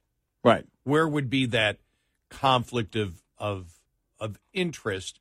And as you said, you might be able to make a stronger case if he was the president chose him as a political appointee. Right. Yeah. But, I mean, if you look at that again, if there were some other kind of relationship, closer relationship between President Trump and Judge Nance, all right. But just because Trump openly was critical of Bo Bergdahl, and the judge in that case was applying to be an immigration judge in the DOJ, which falls under the executive branch, that I don't see a connection there at all. None. Not to the point of conflict of interest. And I guess somebody would have to fill me in what I'm missing here. I don't know what the process is beyond this, though. I don't know what happens here. Well, if it's under the jurisdiction of the federal court, I don't see why it doesn't go up the line then. Why it can't be appealed by the military. If a federal judge does it, then it's in the federal court system. Yeah, I would think so. Just doesn't make any sense. No. Especially, it doesn't. Especially since he pleaded. Right. 866-90-RED-EYE. We'll be right back with more Red Eye Radio with Eric Harley and Gary McNamara.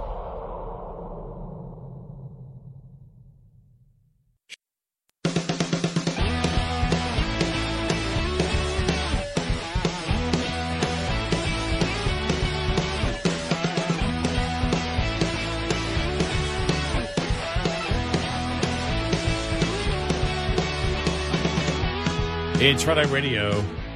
He is Eric Harley, and I'm Gary McNamara. Just reading here Jonathan Turley's Twitter feed or his X feed. His X, you're right. His X feed yesterday. The White House changes longstanding position of president on Hunter Biden's foreign deals. I mean, it's something that we've talked about. But what's startling is, from what I know, nobody called Karine Jean-Pierre out on the fact that she lied yesterday. Yeah. And they should have called her out and said, here's what you said before yesterday. Right. Here's what you're saying now. It's not the same thing. And if she says, yes, it is, you look her in the eye and you say, you're lying because she is lying. Right. You never said that. You've never said what you just said. And as he writes, I just read won't read the whole thing, just a couple of sentences here. Starting with his campaign for the presidency and continuing until this week, President Joe Biden has maintained one clear and consistent position on his son's influence peddling schemes. As a virtual mantra, Biden and the White House staff have categorically maintained that he had no knowledge of any foreign dealings with his son, that he never discussed any business with his son. That has proven to be a lie. But Biden, even when it was proven to be a lie, continued to maintain that position. Yet on the eve of the testimony of a key Biden associate, the White House has changed its position. Now the president is only claiming that he was not in business with his son. Some of us have written multiple columns over the last 4 years, arguing that the president was clearly and knowingly lying in his denials of knowledge and discussions of these deals.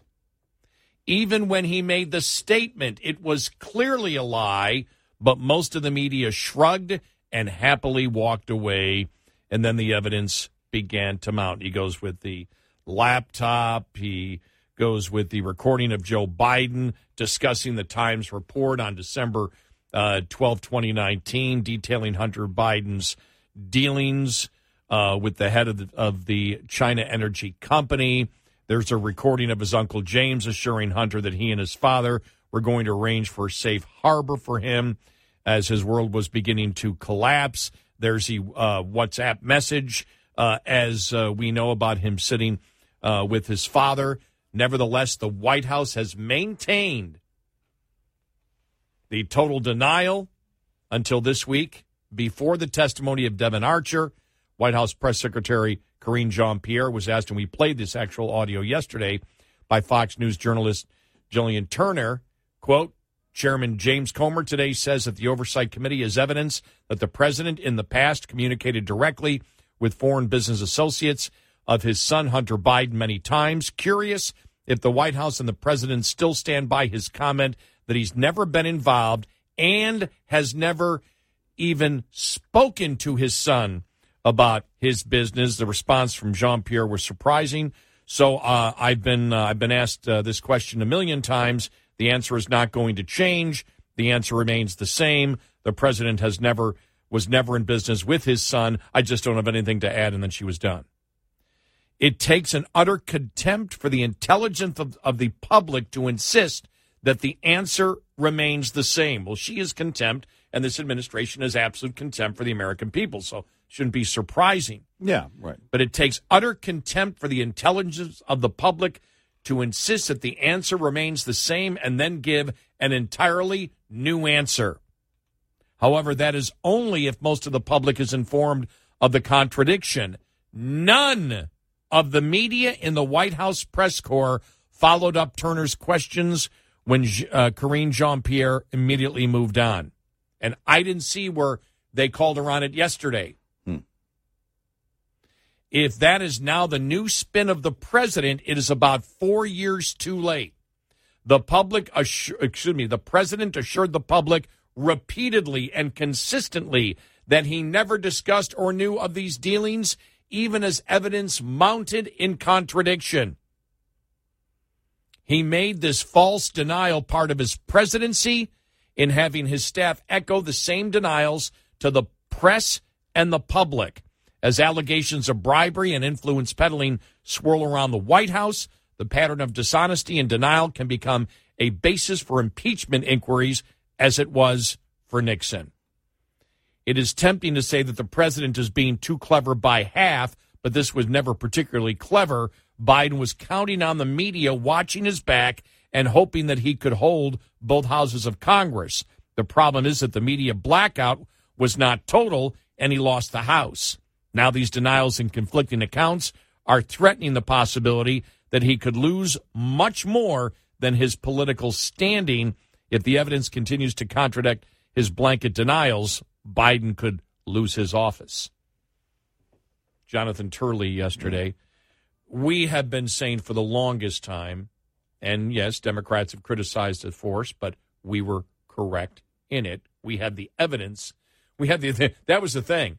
Democrats would tell us that, you guys are making this up no, we're not. This is not, we don't speculate anything and then come to an absolute determination if we don't have evidence. Right. We can speculate and give you the possibilities if we don't have the evidence. It could be this, it could be this, it could be this, it could be this. Mm-hmm. But when we say the president's lying, we were telling you the truth. The president was lying. And he was lying for years to the American public, and it was an obvious lie because the evidence existed in his own words that he knew of his son's business dealings. And we asked the question, why would you lie? Why would you lie about that? And so it's interesting to see there was a statement put out by June 30th by the White House that had said the same thing. But Karine Jean-Pierre was the first to change her story yesterday and lie to you. Karine Jean-Pierre lied and said the answer's not going to change, and the answer changed. Yep.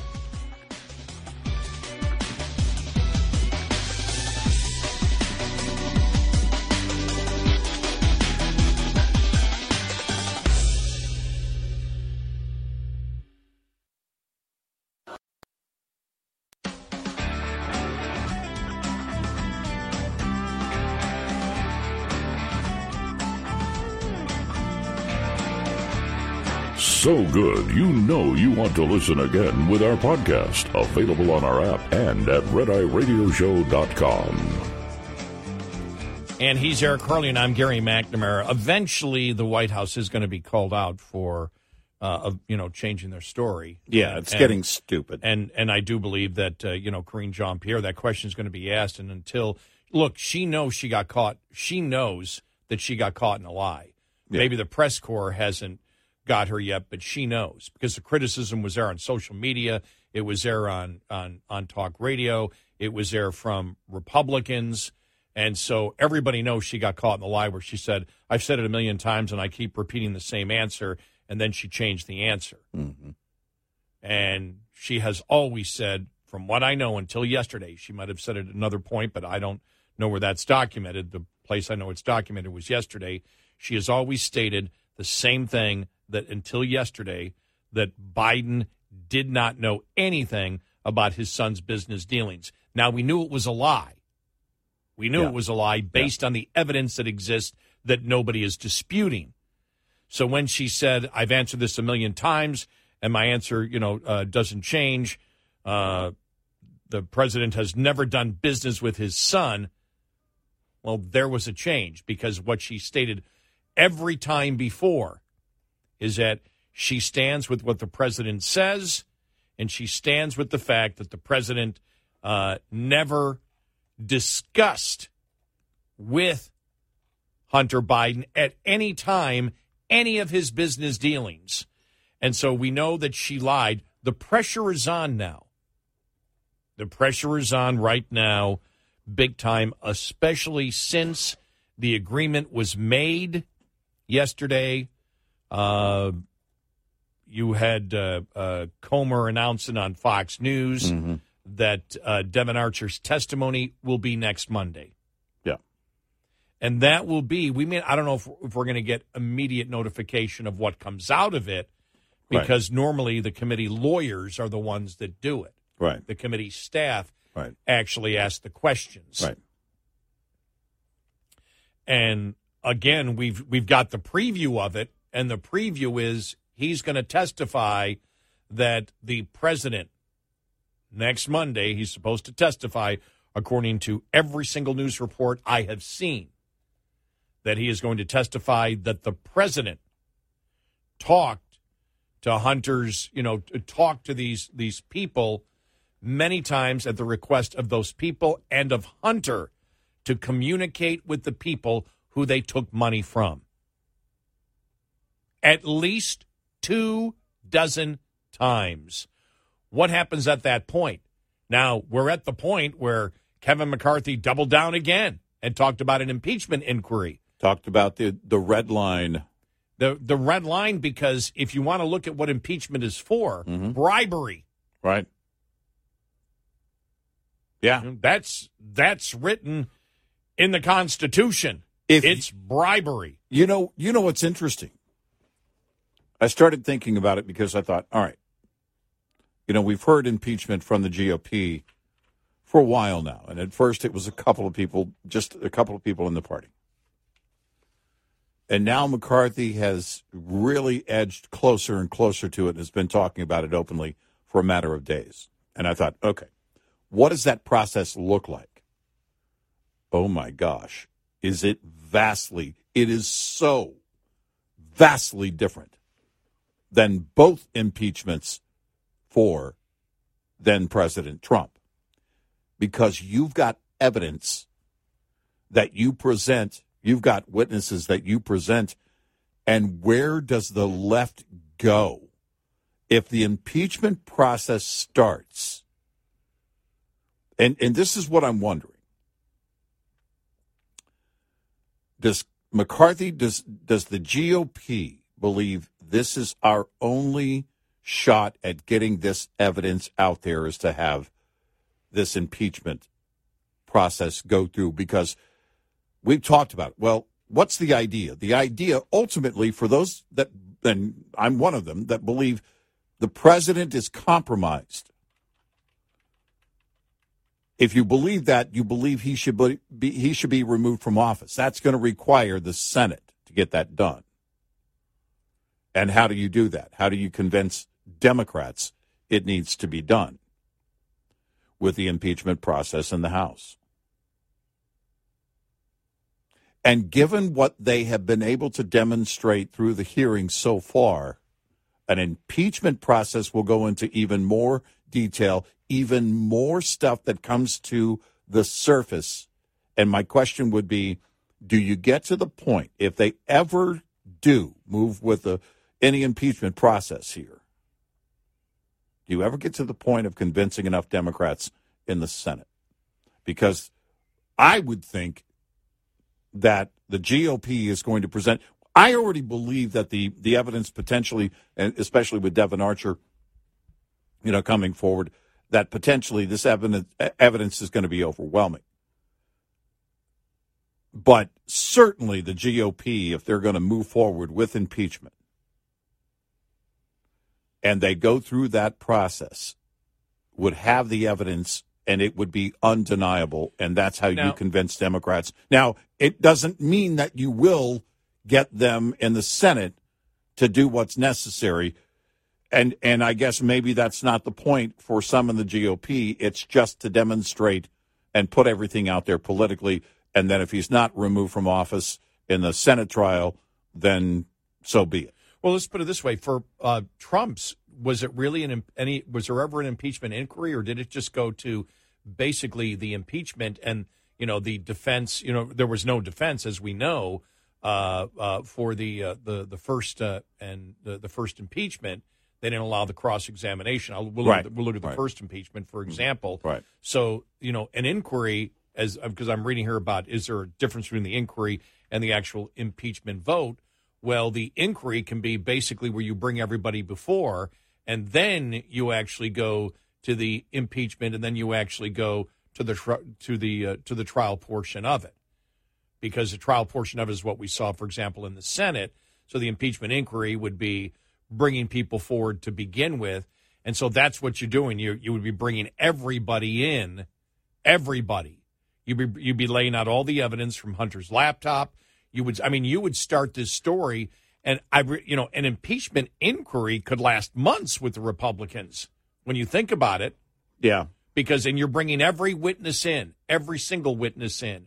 You're bringing the money trails in. You're showing it. I'm reading here. This is just to show you how the media is covering this so far, the mainstream media. Steve Collison, CNN. McCarthy again marches to Trump's tune by invoking Biden impeachment inquiry. The House Republican majority is hitting its stride as a fully weaponized arm of Donald Trump's bid for a second White House term. Well, is this just Donald Trump's opinion that is driving it? That Trump wants Biden impeached because he's been impeached? Or is there actually evidence to back up wrongdoing? Of course there's evidence to back up wrongdoing. That's what's driving. Trump is not driving this at all. This isn't Trump driving this. This is the evidence driving it. This is the witnesses driving it. This is the evidence from Hunter's laptop driving this. This is the evidence from money transfers and 20 LLCs and connecting the dots of where the money is going to 9 Biden family members. That's what is driving it. What drove the Democrats to go after Trump initially, as we know, was an allegation based on zero evidence. So the first inquiry on the first impeachment for Trump lasted, so the inquiry lasted September 24th through December 3rd. That's 2 months, 1 week, and 2 days. The actual impeachment, first impeachment, only lasted 1 month, 2 weeks, and 4 days.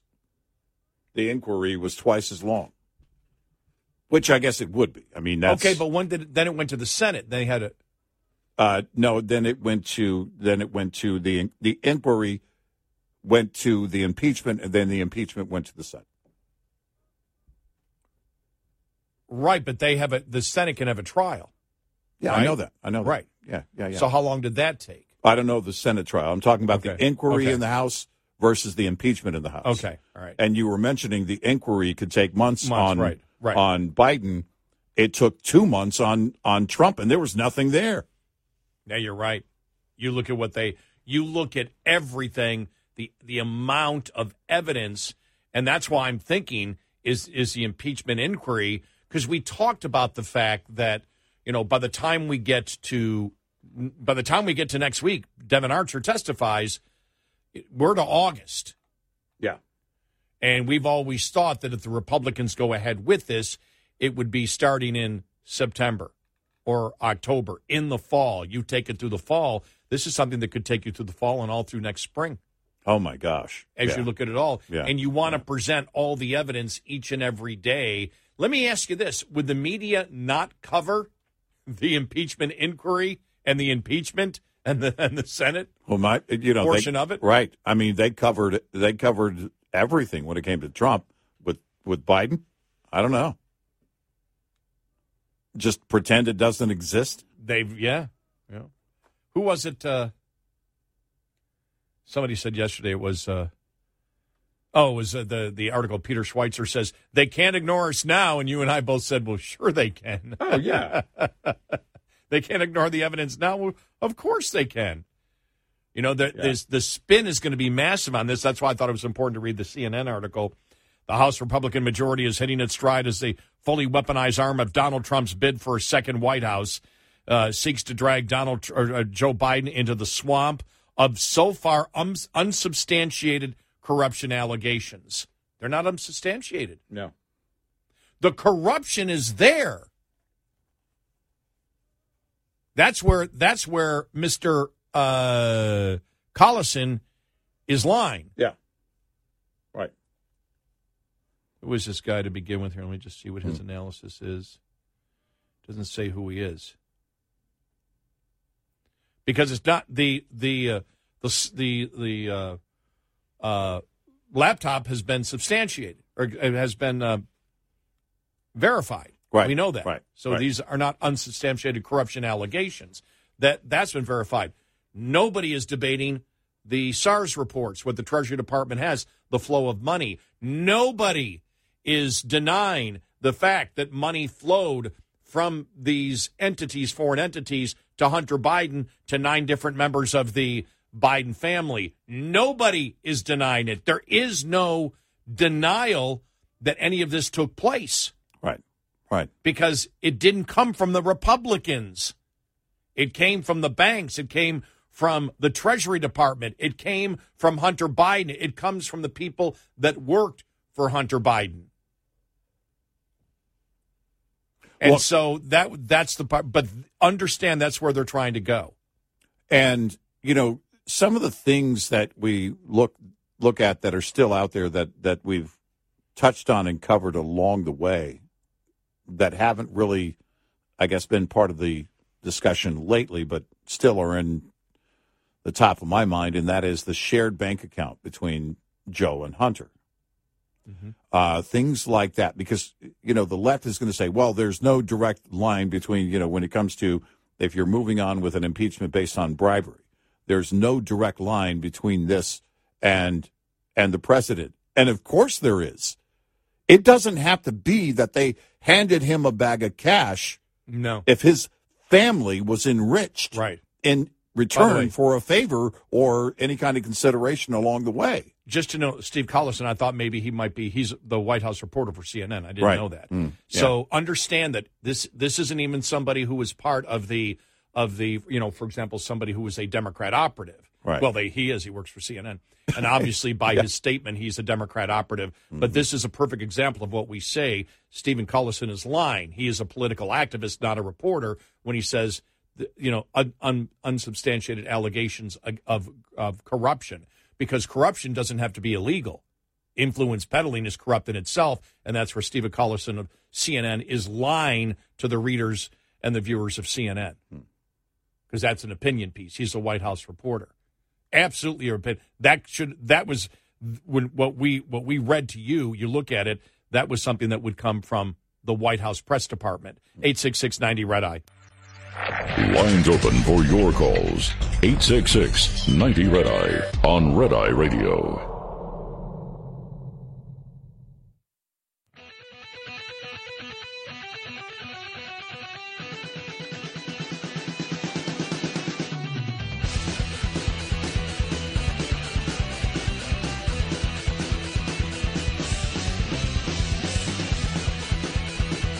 It's Red Eye Radio. He is Eric Harley, and I'm Gary McNamara. So we have a couple of interesting days ahead of us with Devin Archer going to testify next Monday. You know the one thing that never came out? Remember Comer said that last week we would get bank records, more bank records? Right. He was hoping and we never got those bank records.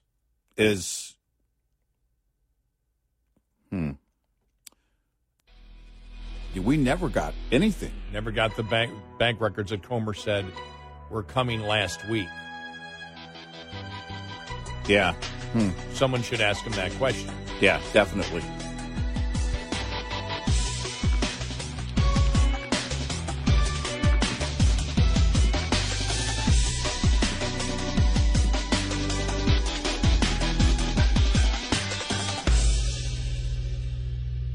This is Red Eye Radio on Westwood.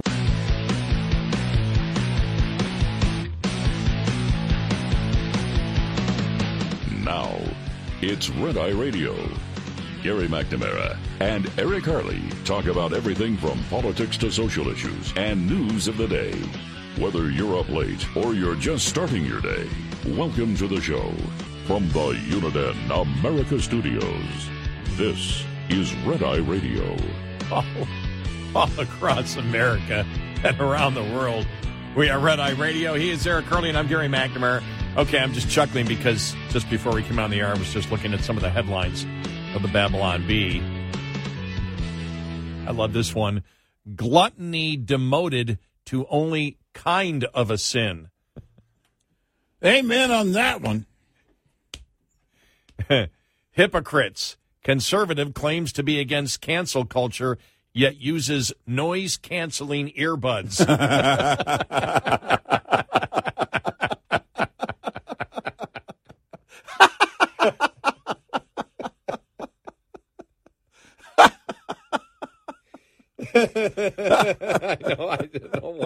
I don't know why that was so funny.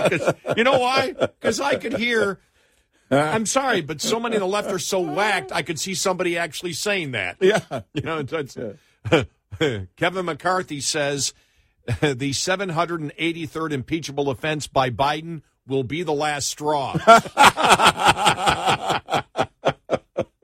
That's funny. And MAGA Republicans convene to underground bunker to turn planet's heat dial up 3 more notches. Yeah. Oh, man, I'm telling you. That's funny. Good stuff. I love it. Well, I guess today, the Fed and inflation.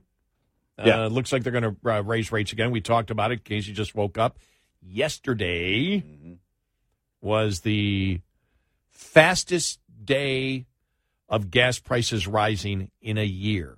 Went up 4 cents in a day average.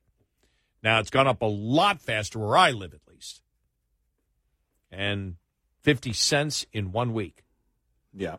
And you're looking at, last I looked, I haven't looked in a couple of hours, but gas prices approaching $80 a gallon. Oil prices. What did I say? $80 a gallon. Yeah. No, I'm sorry. We can start over. That's For those having a heart attack right now. No, that's only in California. Yeah. $80 a gallon. I exaggerated there on the low side. $80 a barrel for oil. Yeah. With estimates that it could go as high as $90 to $95 a barrel because China is starting to rebound the economy, and so you look at inflation, and say okay, but another story.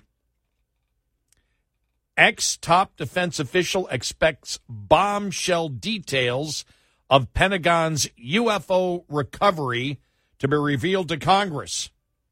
A former top U.S. intelligence officer says defense officials told him UFOs have been recovered and that bombshell details about the extraterrestrial craft are set to be revealed to Congress on Wednesday. Wait a minute. He's the one testifying, right? That's what I gathered. Yeah, I'm guessing the officials that told him, I have not heard. The direct people who claim to have seen it are not testifying. Right. If he's there just repeating what he's been repeating, then we're not going to, I'm guessing we're not going to learn anything new, or he may claim something that he hasn't claimed till now, but he's still just claiming that based on what somebody else told him. I have been told that we have recovered technology that did not originate on this earth. Right. By officials in the Department of Defense and by former intelligence officials, said Christopher Mellon, a former Deputy Assistant Secretary for Defense for Intelligence, to News Nation's Chris Cuomo on Monday night. Nobody else wanted to. Man, Fox didn't want him. Fox said UFOs, forget about it. We are obsessed with Robert Kennedy Jr. Well, yeah, and this guy talking to Chris Cuomo, man, that's a conversation based in truth, isn't it? Mullen said UFO whistleblower Dave Grush, a former intelligence official, is set to drop explosive new testimony. So they do have the whistleblower. Okay. Now, is this the guy that told him it? And is it an earthly whistle or a UFO whistle? Before Congress regarding the Pentagon's alleged spacecraft retrieval program this week. The objective here, I think, and the opportunity is for the American people to come to a better understand why it is that so many in Congress actually take seriously the idea that there are UFOs and that are violating U.S. airspace, and the associated rumor allegation that we may have in our possession off-world technology recovered from someone else's space program. Mellon, who famously leaked video of 3 UFOs to the New York Times in 2017, added that he does believe Grush's claims that the U.S. has recovered spacecraft from around the world with the help of foreign leaders. Well, then Trump would have told us. Yeah. I think we would have learned everything. Well, I mean, that's the thing in the discussion. It's like, well, the Pentagon's been keeping this quiet since Roswell. I saw that yesterday, and I'm like, you're telling me no president knows that the Pentagon, going through the management changes that they go through all the time, has all decided from Democrat administration to Republican administration to keep it quiet. So and they've all been able to keep it quiet over the years. Think about that. 1948, yes. Even after leaving the Pentagon. Yes. All right. And they kept it from the president. All right. Well, there's a reason it's shaped like, the Pentagon is shaped like a spaceship. I saw this 5-sided aircraft on the ground. Well, it was interesting because, of course, this was part of the discussion that I get into with people over the way. You're a talk show host. You talk a lot about this UFO thing. I go, no, that's the other show. Yeah. And and the discussion got into some family members. I said, well, if you want to look at the odds, what are the odds? I mean, where would it come from? Where would the aliens come from? Where would the spaceships come from? Yes. So you would have to be able to do a couple of things. You would have to be able to break the speed of light. Yeah. And unless... Based on the videos we've seen, you mean? Are you basing this based on... No, in order to get to the planet Earth, you would have to be able to... There's two possibilities. If you want to go way out there, the two possibilities are that somebody has figured... Well, no, there's three. That there's a stealth planet close to us that's being cloaked. Hey, I got that from Star Trek. Or from, right. Star Trek, yeah. That so we don't see it, and they're able to keep out any type of radio signals or any type of visual or radio communications. They're able to cloak from us. That would be number one, and so they don't have to travel at the speed of light. Right. The other would be they can travel at the speed of light. The other would be that they're here and they've been here forever. They've been here forever, yes, or that they come from the future. They've always been here. It's simply future generations visiting us. Those are the very, very tiny possibilities. And I remember that in all of this discussion, I can't remember who the scientist was one time saying, well, what you have to understand is the planet Earth, the billions of things that had to take place, that intelligent life grew here. And you look out at the age of the solar system and everything else and what it took to get us, the odds that you would have the same type of evolution of life on a different planet that is within travel distance of us is almost impossible. So you're saying there's a chance?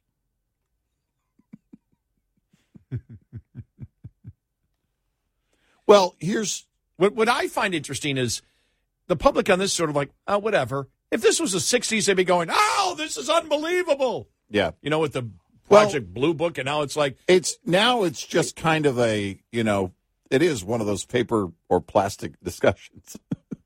Paper or plastic, I don't know. Plastic's pretty good, but, paper's better. Toilet paper rolled on from the bottom or from the top? Yeah. I'm too lazy to put it on the roll. I'm just happy that it wasn't like Contact, where the first thing they see is Hitler speaking at the 36 Olympics. Yeah.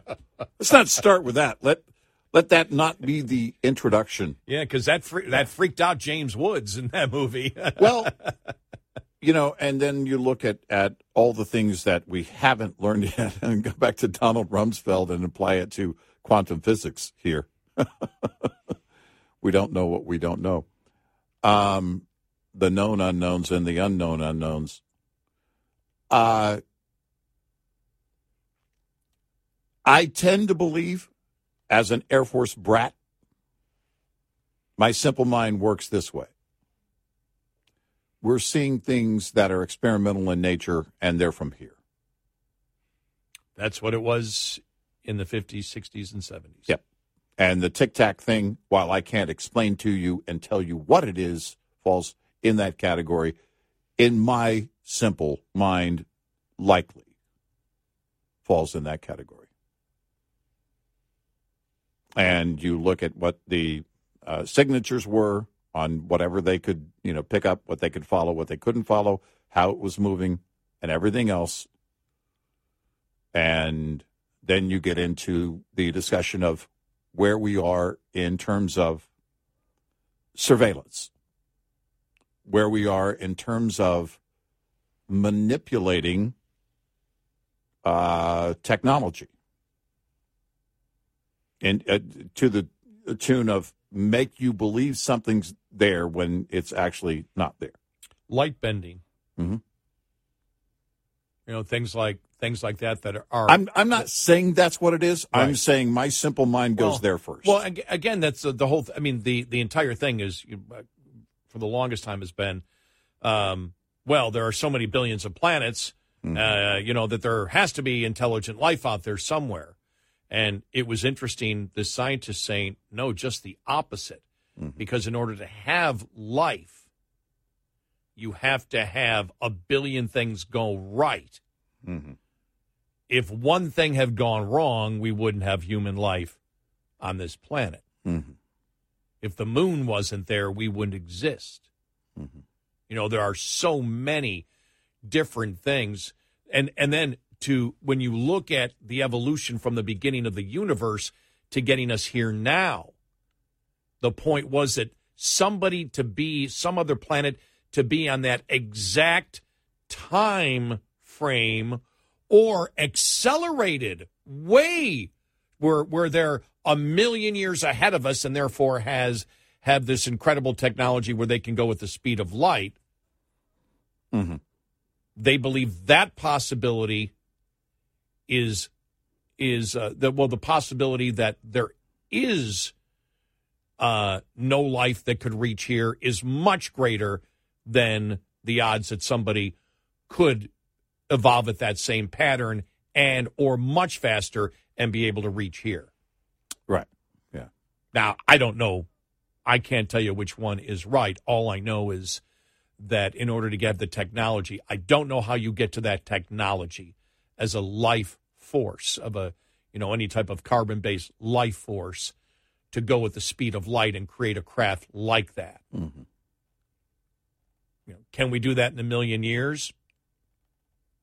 Well, not us, because in a million years, the Democrats will want us in caves so we don't destroy the planet. Yeah.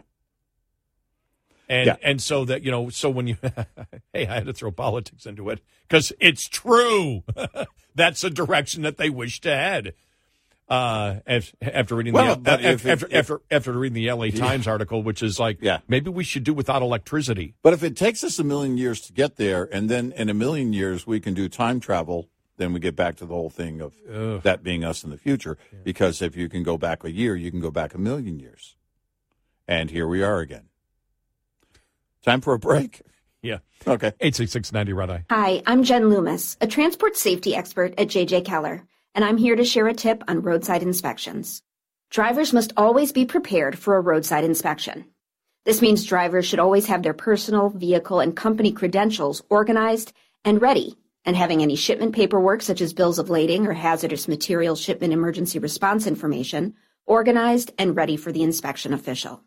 Just an FYI, the top 2 violations written against drivers every year, as well as during Operation Road Check, are log general form and manner and log not current. Both are completely avoidable if the driver keeps the log accurate, compliant, and current at all times. Having the vehicle ready for inspection involves the driver conducting daily inspections and making sure any problems that are discovered are immediately corrected. Vehicle readiness also requires the company to make sure that the vehicle is current on all scheduled maintenance and that the maintenance schedule is adequate. This will make sure the driver is being given a sound vehicle to start with. This tip was brought to you by J.J. Keller & Associates. Visit us at jjkeller.com. Get in touch with Red Eye Radio, toll free at 866-90 Red Eye.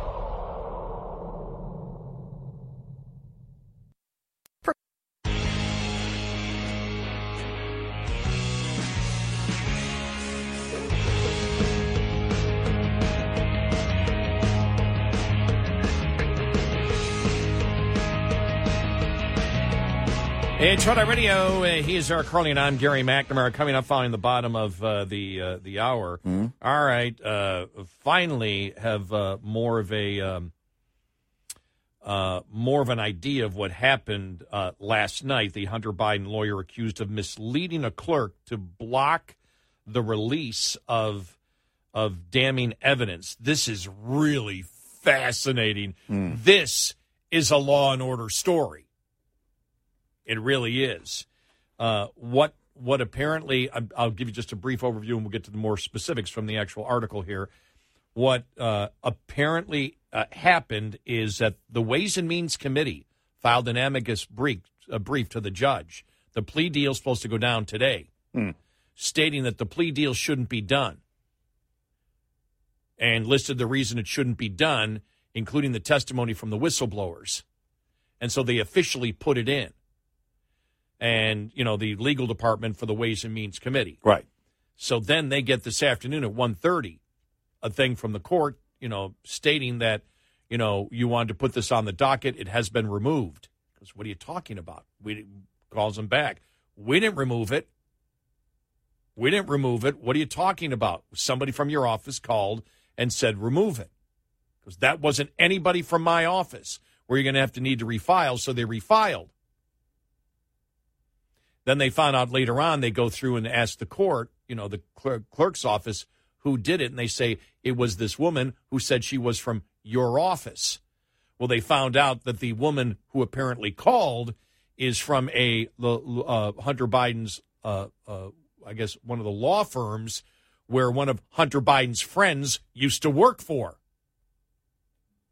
Are they representing and Hunter Biden? That's where I'm not. I'm going through the article right now. They claim. Well, I'll read it to you from the article. I'm not going to try to interpret it. I'll read the article coming up following the bottom of the hour. All right. Okay. All right.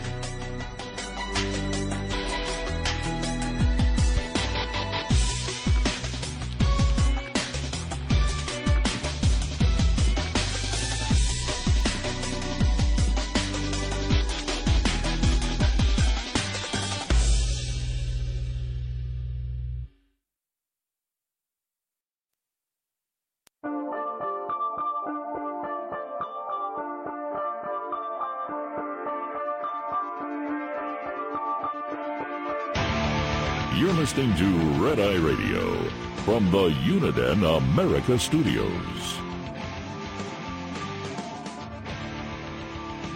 It's Red Eye Radio. He's Eric Harley, and I'm Gary McNamara. Okay, let me just read from the article here. It's Hunter Biden lawyer accused of misleading clerk to block release of damning evidence. First son Hunter Biden's legal team appeared to pull a dirty trick Tuesday to block the release of damning evidence ahead of his expected guilty plea to federal charges of tax evasion and weapons crimes. The drama began in the morning when the House Ways and Means Committee, filed an amicus brief to the Delaware U.S. District Judge arguing that Hunter Biden had benefited from political interference, which calls into question the propriety of the investigation into alleged crimes, including money laundering, felony tax evasion, and failure to register as a foreign agent. The filing included testimony by 2 IRS whistleblowers who sat for transcribed interviews on May 26th and June 1st. What happened next was outlined in a letter sent to the judge Tuesday afternoon by the committee's top lawyer, Theodore Catella. So Catella works for the House Ways and Means Committee and, in essence, the Republican leadership that sent all this information in this brief to the judge saying, you should not agree to this plea deal. Wow. All right? At approximately 1:30 p.m., we received word that our filing was removed from the docket. Catella, who was the lawyer for the House Ways and Means Committee. We promptly contacted the clerk's office, and we were advised that someone contacted the court representing that they worked for my office, emphasis original, my office, which is Catella, the lawyer for the House Ways and Means Committee, who submitted that brief to stop the plea deal from going. But someone had contacted the court representing that they worked for my office and that they were asking the court to remove this from the docket. We immediately advised that this was inaccurate. The clerk's office responded that we would need to refile, which we have done so now. Catella included email exchanges with court officials and Hunter Biden's attorneys in the fresh filing. This is what the court said to Mr. Cotillo, Theodore Cotillo, who's the lawyer for the House Ways and Means Committee. Hi, Ted. Following up on our recent telephone conversation, the woman who called was a Jessica Bengals, confirmed court official Samantha Grimes. She said she worked with Theodore Cotillo, and it was important the document was removed immediately or they could file a motion to seal. I do deeply apologize for all the confusion on our part. Bengals is the director of litigation services for the New York-based law firm Lathan & Watkins, where Hunter Biden attorney Chris Clark was formerly a partner. When Cotillo confronted the First Son's legal team, Hunter's attorneys tried to claim that the filing contained confidential tax and identifying information, even though the whistleblower testimony had been public for more than a month. The timestamps from the emails also indicate the request to take the document down was made after Cotillo refused a request to file the testimony under seal, which means it wouldn't come out.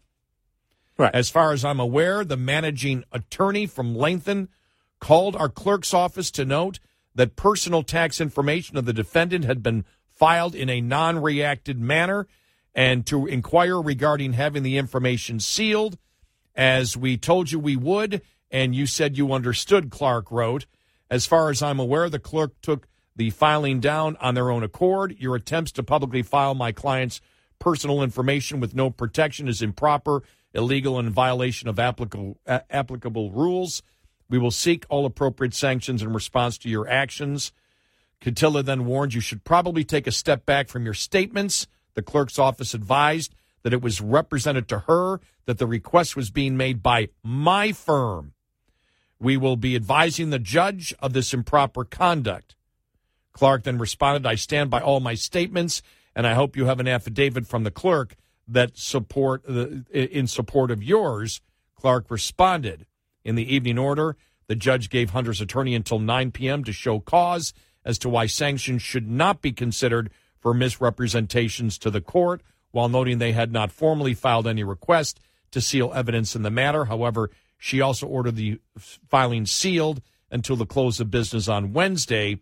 We filed what was already public, voted out of Congress as something for the judge to be aware of, said a Ways and Means Committee spokesperson.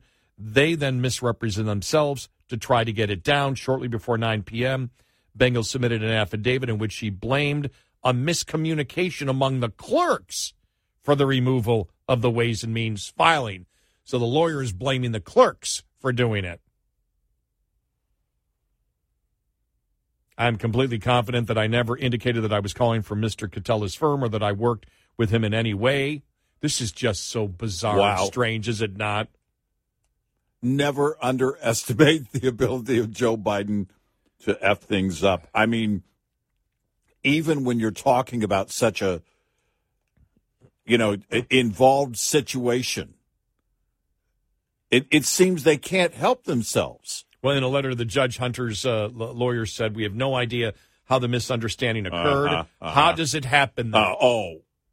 Come on. We don't even know how this would happen. Unless the clerks are being bribed. Hey, Gary. Unless the clerks are being bribed by Hunter Biden to do this. I don't know. I don't know who that cocaine belongs to, but we can't even do an investigation. So, never mind. Seriously. Oh, my gosh. This whole thing, if I'm the judge, I'm putting the brakes on this. We're not moving forward on this. I'm putting the brakes until I can learn a lot more about this situation. This is so bizarre. Because if today in the hearing, everything is just rubber stamped and it just moves forward. By the way, politically, that's also horrible for Joe Biden. Yeah, I've read a number of conservative people that have said, if they originally did this to try to make this thing all quiet and go away, because if you see the media response to it, well, okay, Hunter, this thing's going to be over next week. You saw what's her name from Face the Nation with Chris Christie. Well, when this is all over by Wednesday, shouldn't the Republicans just drop it and move on to something else? As if this is only Hunter Biden, that the allegations of bribe just don't exist. We're just ignoring that portion of it, completely. And that's where Chris Christie, we played the audio yesterday, said, no, it shouldn't. And it was, I think it was a couple of weeks ago when we were talking about the hearing. And I said, it won't look good if they rubber stamp it and we move along here. In fact, that reeks of cover-up. It already reeks of cover-up. If you want to throw fuel on the cover-up fire, then rubber stamp it and move on. It's going to hurt Joe Biden one way or the other politically. So we'll simplify it now. So the plea deal, the hearing for the plea deal is supposed to be today. Okay. Yeah. Where he pleads guilty, and she's going to be asking probably quite a few questions as to, what's going on. So yesterday, the Ways and Means Committee that have done so much of the investigating of Hunter Biden and has the IRS whistleblowers sent to the judge through the law clerks an amicus brief stating you shouldn't do this. Here are the reasons why. Right. This, and this. And here is a testimony of IRS whistleblowers that have said this whole process is corrupt. So they give it to the judge's clerks, basically the court clerks who work for the judge. And all of a sudden, by the time you get to the afternoon,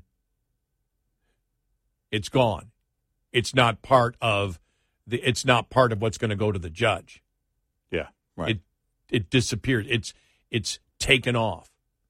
The clerks then, inform the attorney for the House Ways and Means Committee, okay, it's been removed. He goes, what are you talking about? Put it back. Well, we just can't. You have to refile. I'm refiling right now. They do it. What happened? Well, this woman called and said she worked for your office. So they contact the woman, and the woman says, no, I didn't do that at all. It's the clerk's fault. They all did it. Must be a miscommunication there. How do you miscommunicate something like this? With all the knowledge of what's going on, how is there a miscommunication between the clerks? Well, then you look at the possibilities.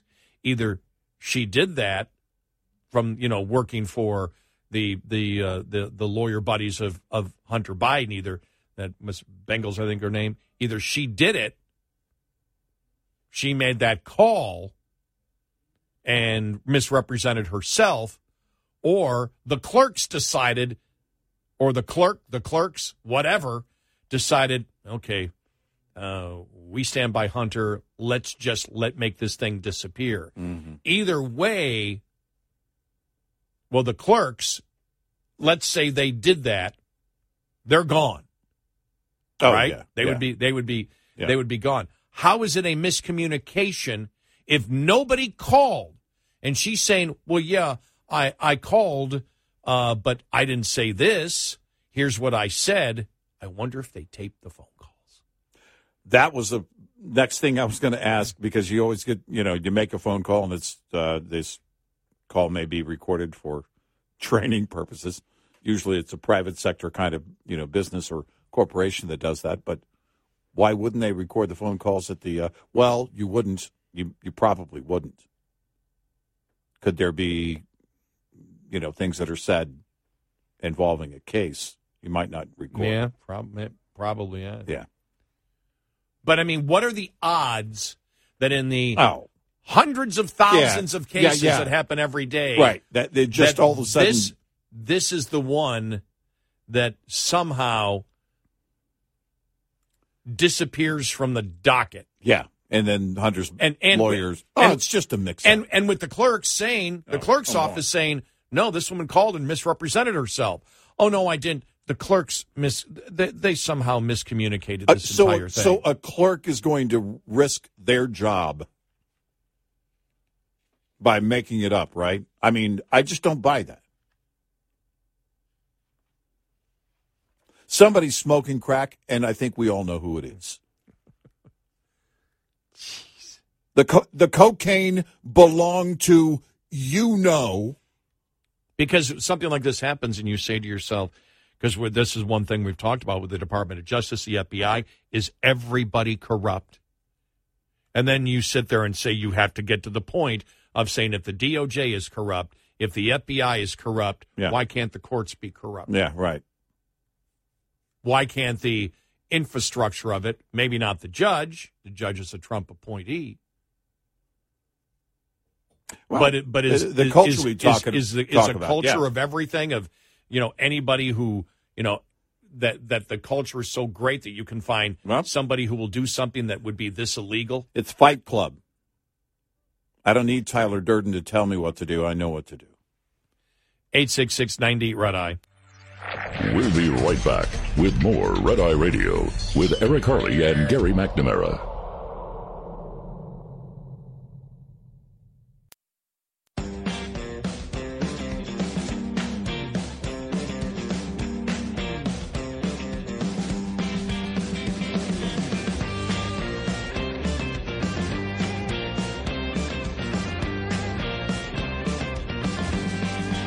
It's Red Eye Radio. Reading this headline, Liz Cheney hints she may run for president. I'm not going to do anything that helps Trump. I'll make a decision about sort of what I do and what comes next later on this year. I'm going to hint at her never being president. Well, she was asked in the interview whether she would run and indicated she would run as an independent if it would hurt Trump. But she's not running to win. She would be running to hurt Trump. To be the spoiler. That she would pull Republican votes from Trump. Right. She might be the first Republican as an independent or whatever to get 0 votes. Well, no, Dad would vote for her. Yeah, and she'd vote for her. I don't mean my dad. Yeah, her dad. That'd be funny. She only gets one, and it's her vote. Yeah, there's no one calling for her to run. Sorry. In fact, if you look at the field of those that are officially in, aside from DeSantis and Trump, there's no one calling for those individuals to run, and with all due respect to them, that's just the case.